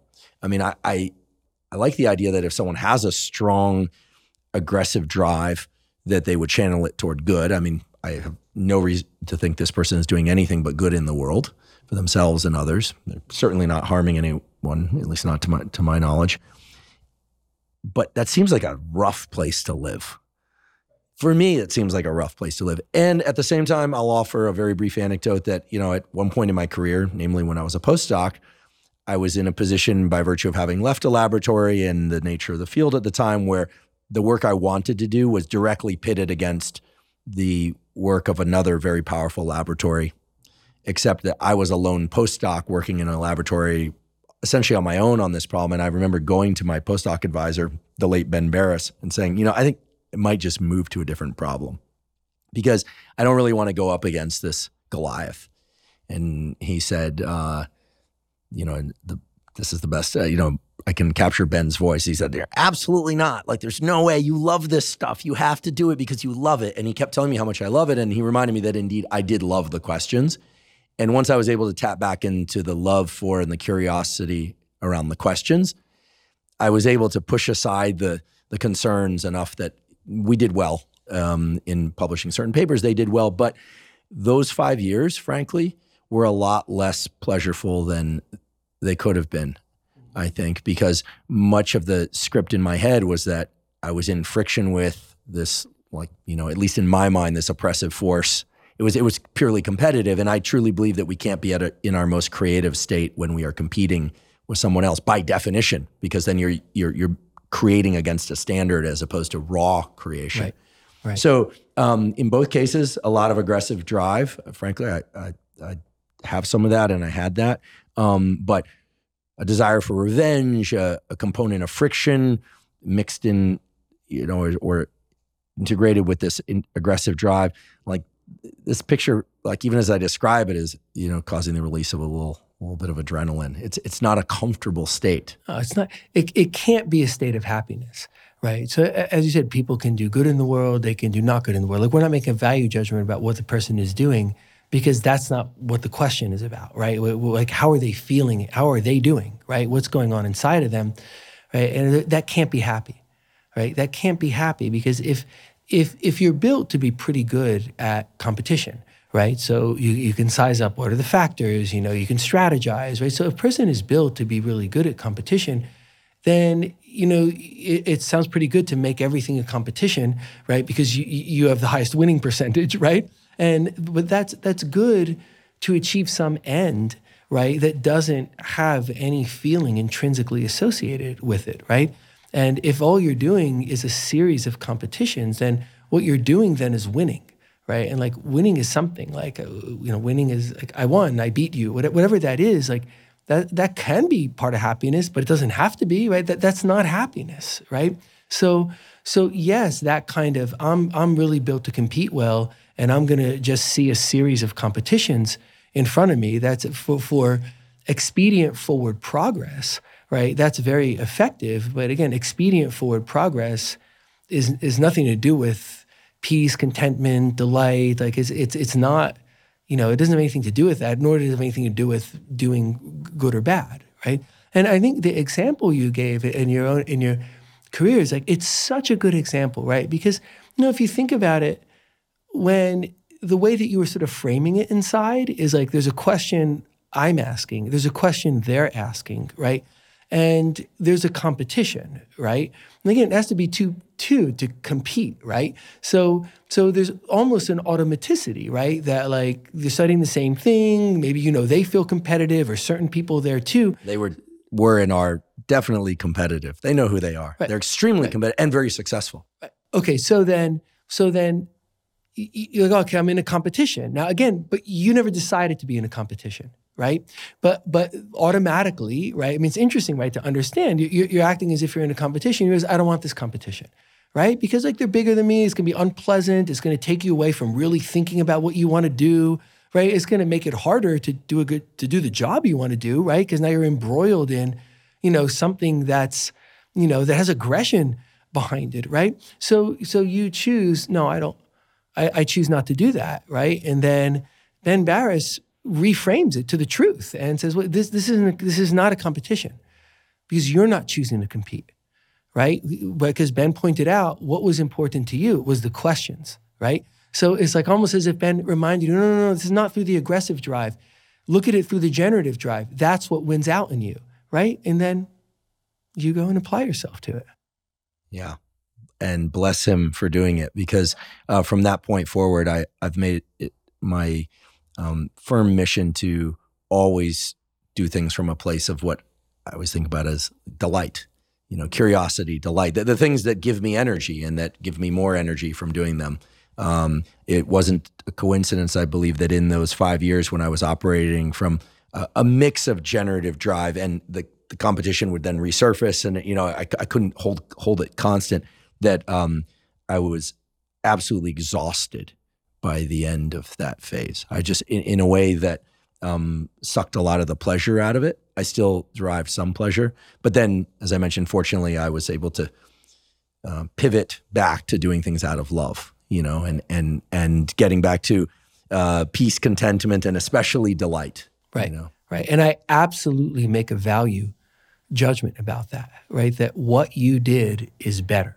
Right? So what if you were different? So think about it. If we talk about it through this accurate lens, what if you were different at that time and the aggressive drive in you was greater than the generative drive in you, right? Which would be an unhealthy state to be in. But let's say you were in that unhealthy state, then you probably would have still done what you did, but you would have done it through the lens of aggression. Like, I'm going to get them, right? Now you're competitive with them. There's anger in you. There's aggression, right? That you're enacting in fantasy as you're thinking about them and how you're going to win. Like all sorts of things go on inside of us. And I would say there's no way on earth you could have done the science as well as you did, right? It couldn't be, because all that stuff is distracting, right? It's, that kind of negative affect pulls for energy and time from you. And also, what seeds would you have planted in the microcosm that you operate in, right? More competition, right? More competitiveness, more badness, right? So let's look at what you did do, right? Because you're healthy, or this particular question about this particular thing, we know for sure, because your generative drive eclipses the aggressive drive, then you set yourself to the work in a way that's going to be more effective, right? Your brain isn't clouded. You're not wasting energy, plotting some revenge or plotting what you're going to do if they come take something from your lab. I mean, whatever it is, you're not living in any of that. So you're going to do a better job at what's so important to you to do. And what seeds are you sowing then, right? You're sowing seeds of collaboration, right? And even then, if someone could say, well, what does even that matter, right? Say, no, it doesn't matter, because what you're doing then, we just follow forward the math of it, right, is contributing to understanding that's contributing to human health, right? And the better understanding we have of human health, the more people stay alive and the more people stay healthy, which could mean any one of us. Just like any one of us could be the vulnerable person that society tramples or casts aside. We all have it in us to be that, or have been that at stages of our lives, right? We also all have it in us to be the opposite of that, right? We have it in us to be generative. We have it in us to make good. We have it in us to contribute to health, to survival. And that I place a value judgment upon. It's why doing good is better than doing bad, why creating is better than destroying, and why ultimately it's the generative drive that has to trump the other drives. And when it does, we're happy, we're healthy, we make the world a better place. We ally with and are suffused with the gratitude and agency in us are fully active, and we're suffused with peace, contentment, delight. As you said, that's the place to be. From that place, we get this thing that we want, and we help to make the world a better place, which helps us to keep the thing we want. It sounds so simple because, as you pointed out, the manifestations of looking at the right things and doing the right things are so simple. Yes. Right? It's a list, really. And again, we have a PDF that includes this list and the structure of the pillars and how they flow up to this list. But ultimately, it's peace, contentment, and delight, undergirded by agency and gratitude as active terms. I mean, very simple at some level. And yet for many people, including myself at certain times in life, the excess or lack of aggressive drive or excess or lack of pleasure drive can interfere with people's ability to access these simple but incredibly powerful being states. Because it's nature and nurture, right? Mm-hmm. So you might be built with a greater or lesser natural amount of one drive than I am, right? But then we've had life experience that creates a delta around that, right? So you say, okay, we're built with different amounts of all these drives. Yes, we are, right? But we also have control, right, through our decisions, through how we handle our lives to modulate them.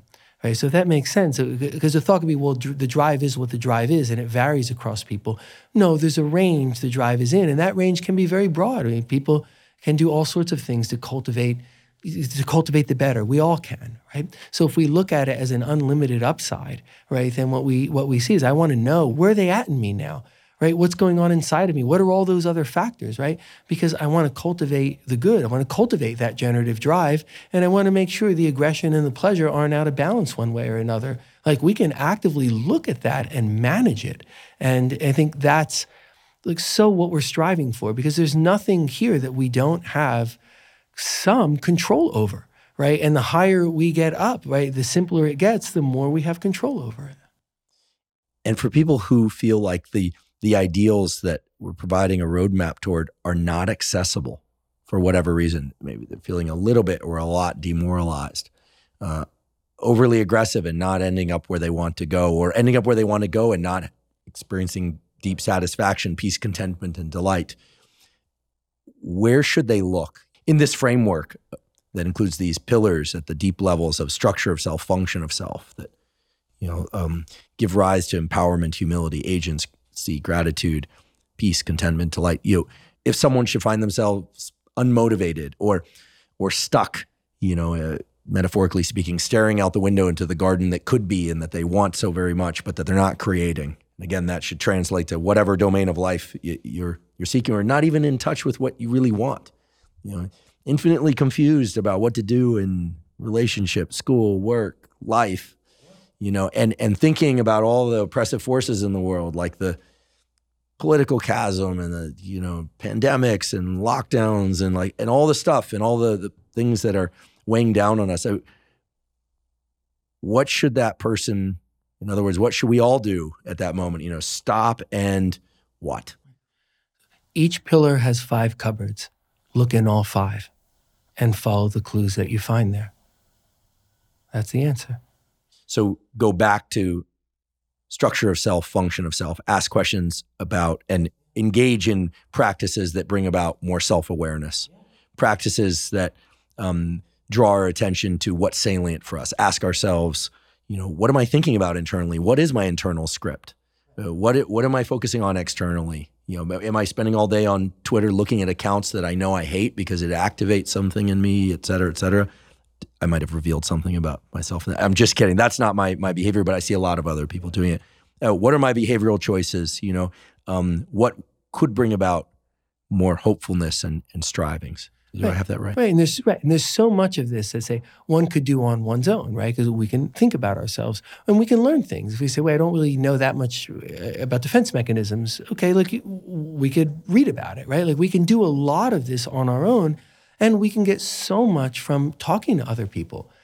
People in our lives who are close to us, who love us, right? We can talk with them about what's going on inside of us, right? And that is such an amazing mechanism of learning. And there are also professional resources. The good therapy should encompass, this should be what it's doing, right? It might come at it through one lens or another lens, and because everybody's different and we can bring different modalities, but ultimately that's what good therapy is doing, right? It's looking in all 10 of those cupboards and it's seeing, where is the issue? Let's follow the clues. It's a spirited inquiry, right? Whether we're doing it on our own or we're doing it with other people in our personal lives or we're doing it with someone professionally, it's a spirited inquiry to follow the clues, because if we follow the clues, there are answers, right? And if we have the answers, then we can bring things into better alignment, and then we're in a better place. Those pillars are more stable, and we can build on top of them what we want to build on top of them, and the drives come better into line, that we can do that, and it can be an iterative process of,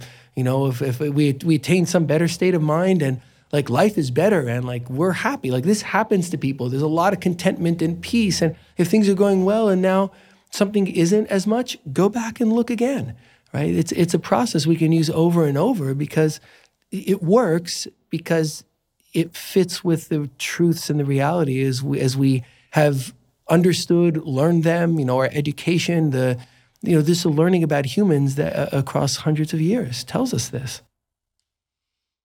It makes very good sense to me in the way that you have mapped it out for us. So much sense, in fact, that I'm just struck by how divergent it is from what I think most people think of when they think of therapy, or some of the risks of going to a psychiatrist, which I think it's only fair to consider. In particular, the way that, at least from my outside non-clinical understanding, these sorts of situations of high levels of demoralization or excessive aggression, or just people not being in the place or being able to exert their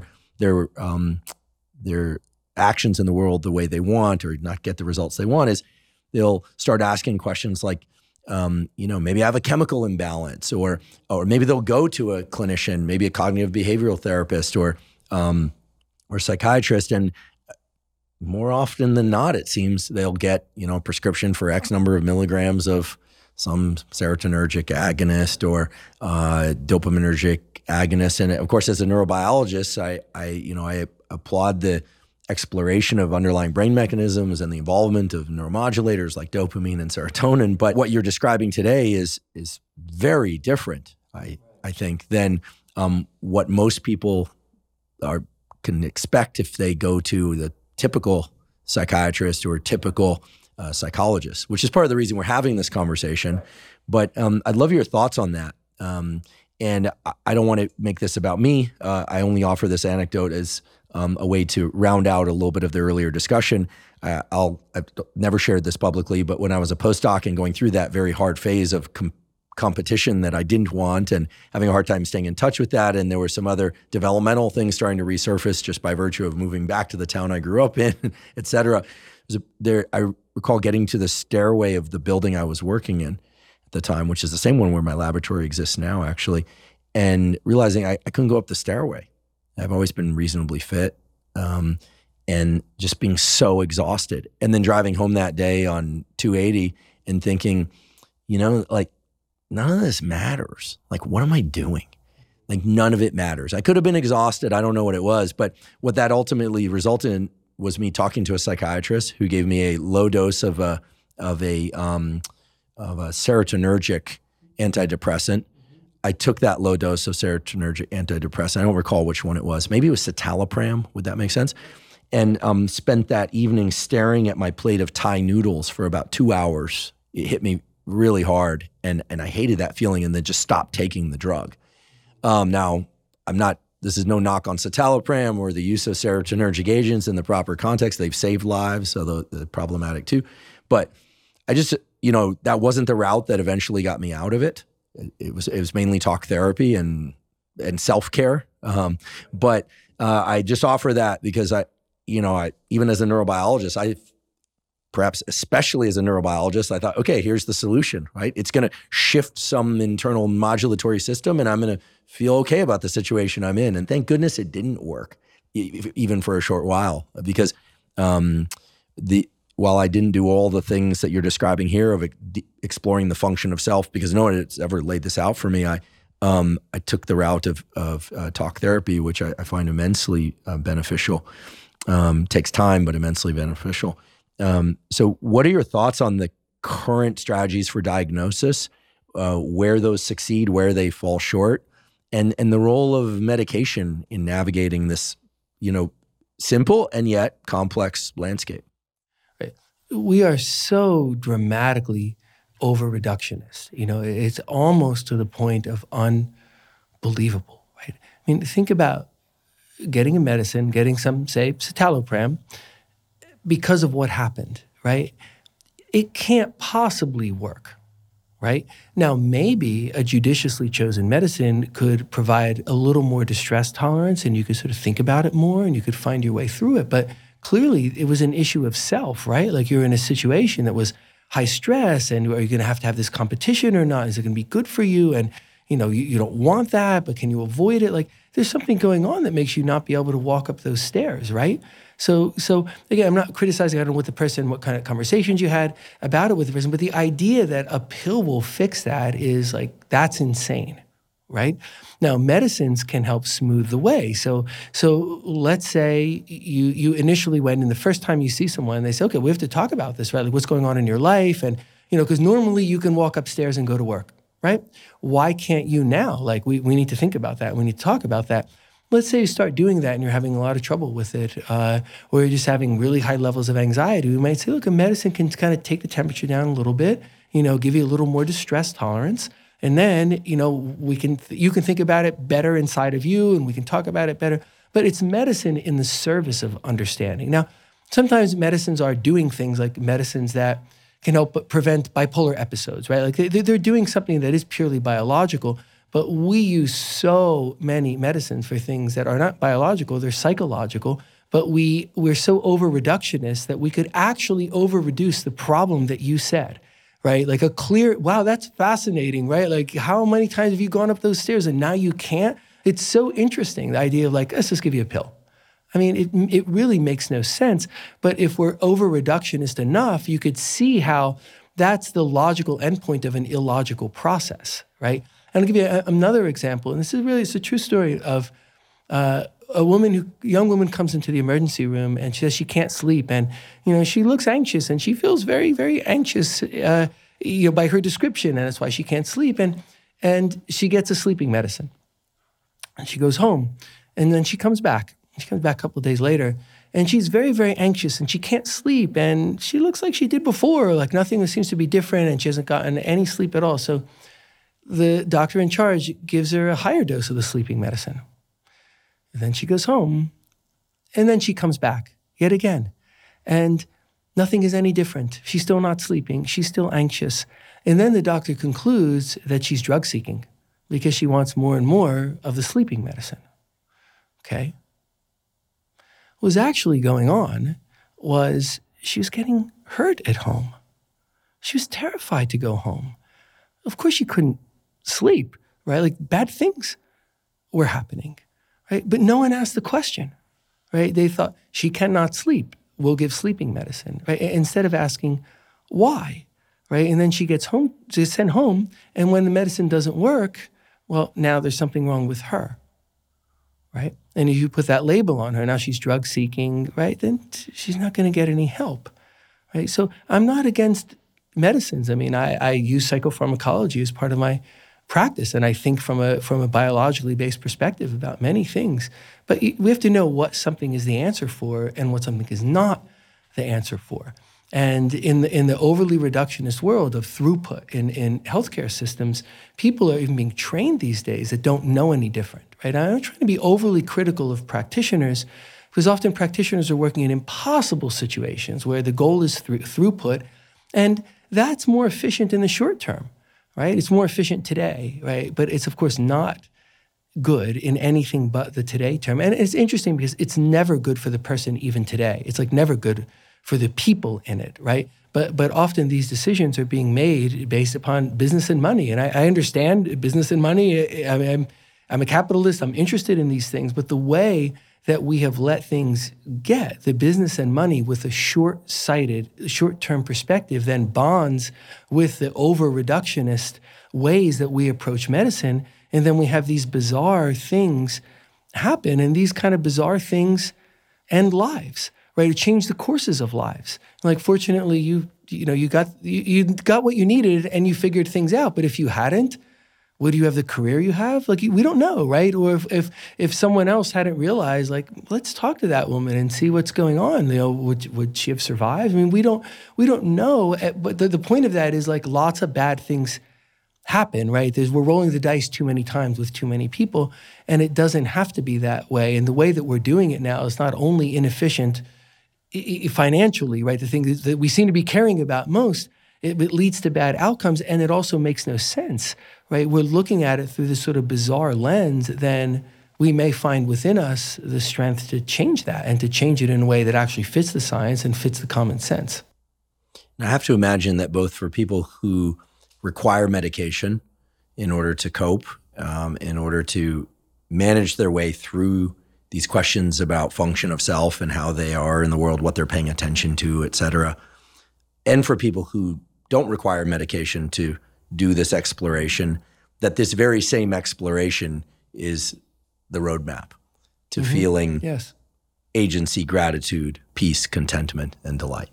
Medicines may have a role. So if, for example, we go look at the pillars and things are not going so well, and you see that whenever that person has a bipolar manic episode, wow, things get really, really damaged, and like it's very, very hard they can't recover from that in the ways they want to, then we'd say, well, we're going to use medicine to help this, right? Now, of course, there are other things too. You use behavioral changes, for example, right?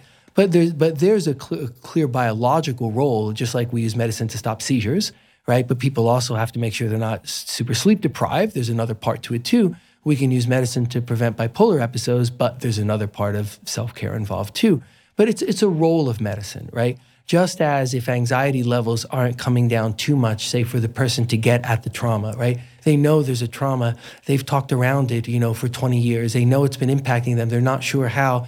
It's hard to go there. They're with a trusted therapist, but it's hard to put words to it. And now, they're maybe having a panic attack, right? And you think, okay, we can use medicines to take the temperature down to sort of ease that person's way forward so that they can understand something, right? That then provides a resolution in that part of the pillar, and then, things are set in a better place. So the biological aspect, and specifically here we're talking about medicines, has its place, but the idea that medicines are a substitute for understanding just makes no sense. Well, you've provided us an incredible framework. Thank you. This framework really speaks to all of us, right? The components that make us who we are, as you put it, the structure of the self, everything from the unconscious mind, conscious mind, defense mechanisms, character structure, self, and the functions of self, these components of self-awareness, defense mechanisms, reaching up from that iceberg under the water, what we pay attention to, our behaviors, and hopefully our strivings and sense of hope, and how those two pillars flow up into empowerment, humility, agency, and gratitude, again, as action terms, as active terms. and eventually to peace, contentment, and delight, and this notion of generative drive, as well as some of the pitfalls and challenges that can pull down on generative drive or occlude generative drive. And you very clearly pointed us to where we should all look in terms of understanding ourselves better and where we could do better and be better in the world. Because this is a series, we have the wonderful opportunity to have you tell us even more about how this structure plays out, both in terms of its healthy expression and in terms of its unhealthy expression, in different pathologic conditions that, most of us are familiar with, at least in name. And I'm sure you're going to tell us more about, what the real both underpinnings and expressions of things like narcissism in, extreme and mild form, anxiety in its extreme and mild forms, and also some of the names and diagnoses that we're more familiar with hearing about, such as bipolar disorder, obsessive compulsive, things of that sort, but that all relate back to and really are nested in this structure and function of self and where it can all go. So first of all, I want to say thank you, really an immense thank you for you're so welcome, for defining this structure and making it so clear to me and to everybody else. And as you said, it has its complexity. There's in fact immense complexity down there at the bottom, but that flows up from complex to very simple ideals and a roadmap to get there. And again, the PDF is available to people as a link in the show note captions, should they want to see this in visual form. I also want to thank you for assembling the structure, not just as a tutorial, but because, at least to my knowledge, no such structure or summary of these structures exists anywhere in the world, and certainly not in any form that the non-clinician and not highly trained psychiatrist could ever access or understand. So this is both an immense resource and an immense gift to us all. Thank you so very much. You're so welcome, and thank you for having me here, which is a gift. To be continued in the next episode. Thank you. Thank you for joining me for this first episode of our series on mental health with Dr. Paul Conti. And I encourage you to keep an eye out for the second episode in this series, which is going to be about how to improve your mental health. I'll just remind you that all episodes of the Huberman Lab podcast can be accessed completely zero cost and in all formats by going to hubermanlab.com. If you're learning from and or enjoying this podcast, please subscribe to our YouTube channel. That's a terrific zero-cost way to support us. In addition, please subscribe to the podcast on both Spotify and Apple. And on both Spotify and Apple, you can leave us up to a 5-star review. Please also check out the sponsors mentioned at the beginning and throughout today's episode. That's the best way to support this podcast. If you have questions for me or comments about the podcast or guests that you'd like me to consider hosting on the Huberman Lab podcast, please put those in the comment section on YouTube. I do read all the comments. And if you're not already following me on social media, I am Huberman Lab on all platforms. So that's Instagram, Twitter, LinkedIn, Threads, and Facebook. And on all those platforms, I discuss science and science-related tools, some of which overlap with the content of the Huberman Lab podcast, but much of which is distinct from the content of the Huberman Lab podcast. So again, it's Huberman Lab on all social media channels. Not on today's episode, but on many previous episodes of the Huberman Lab podcast, we discuss supplements. While supplements aren't necessary for everybody, many people derive tremendous benefit from them for things like enhancing sleep, for hormone support, and for focus. If you'd like to see the supplements discussed on the Huberman Lab podcast, you can go to Live Momentous, spelled O-U-S. So it's livemomentous.com/Huberman. If you haven't already subscribed to our newsletter, it is a zero-cost newsletter called the Neural Network Newsletter. And in the Neural Network Newsletter, you get free podcast summaries as well as toolkits. The toolkits are brief PDFs that list off the specific science-backed protocols for things like improving your sleep, improving focus, optimizing dopamine, deliberate cold exposure. We have a complete summary of our fitness series. Again, all available, completely zero cost. You simply go to hubermanlab.com, go to the menu, scroll down to newsletter, and provide your email to sign up. We do not share your email with anybody. Thank you once again for joining me for today's discussion, which is the first episode in our series about mental health with Dr. Paul Conti. And last but certainly not least, thank you for your interest in science.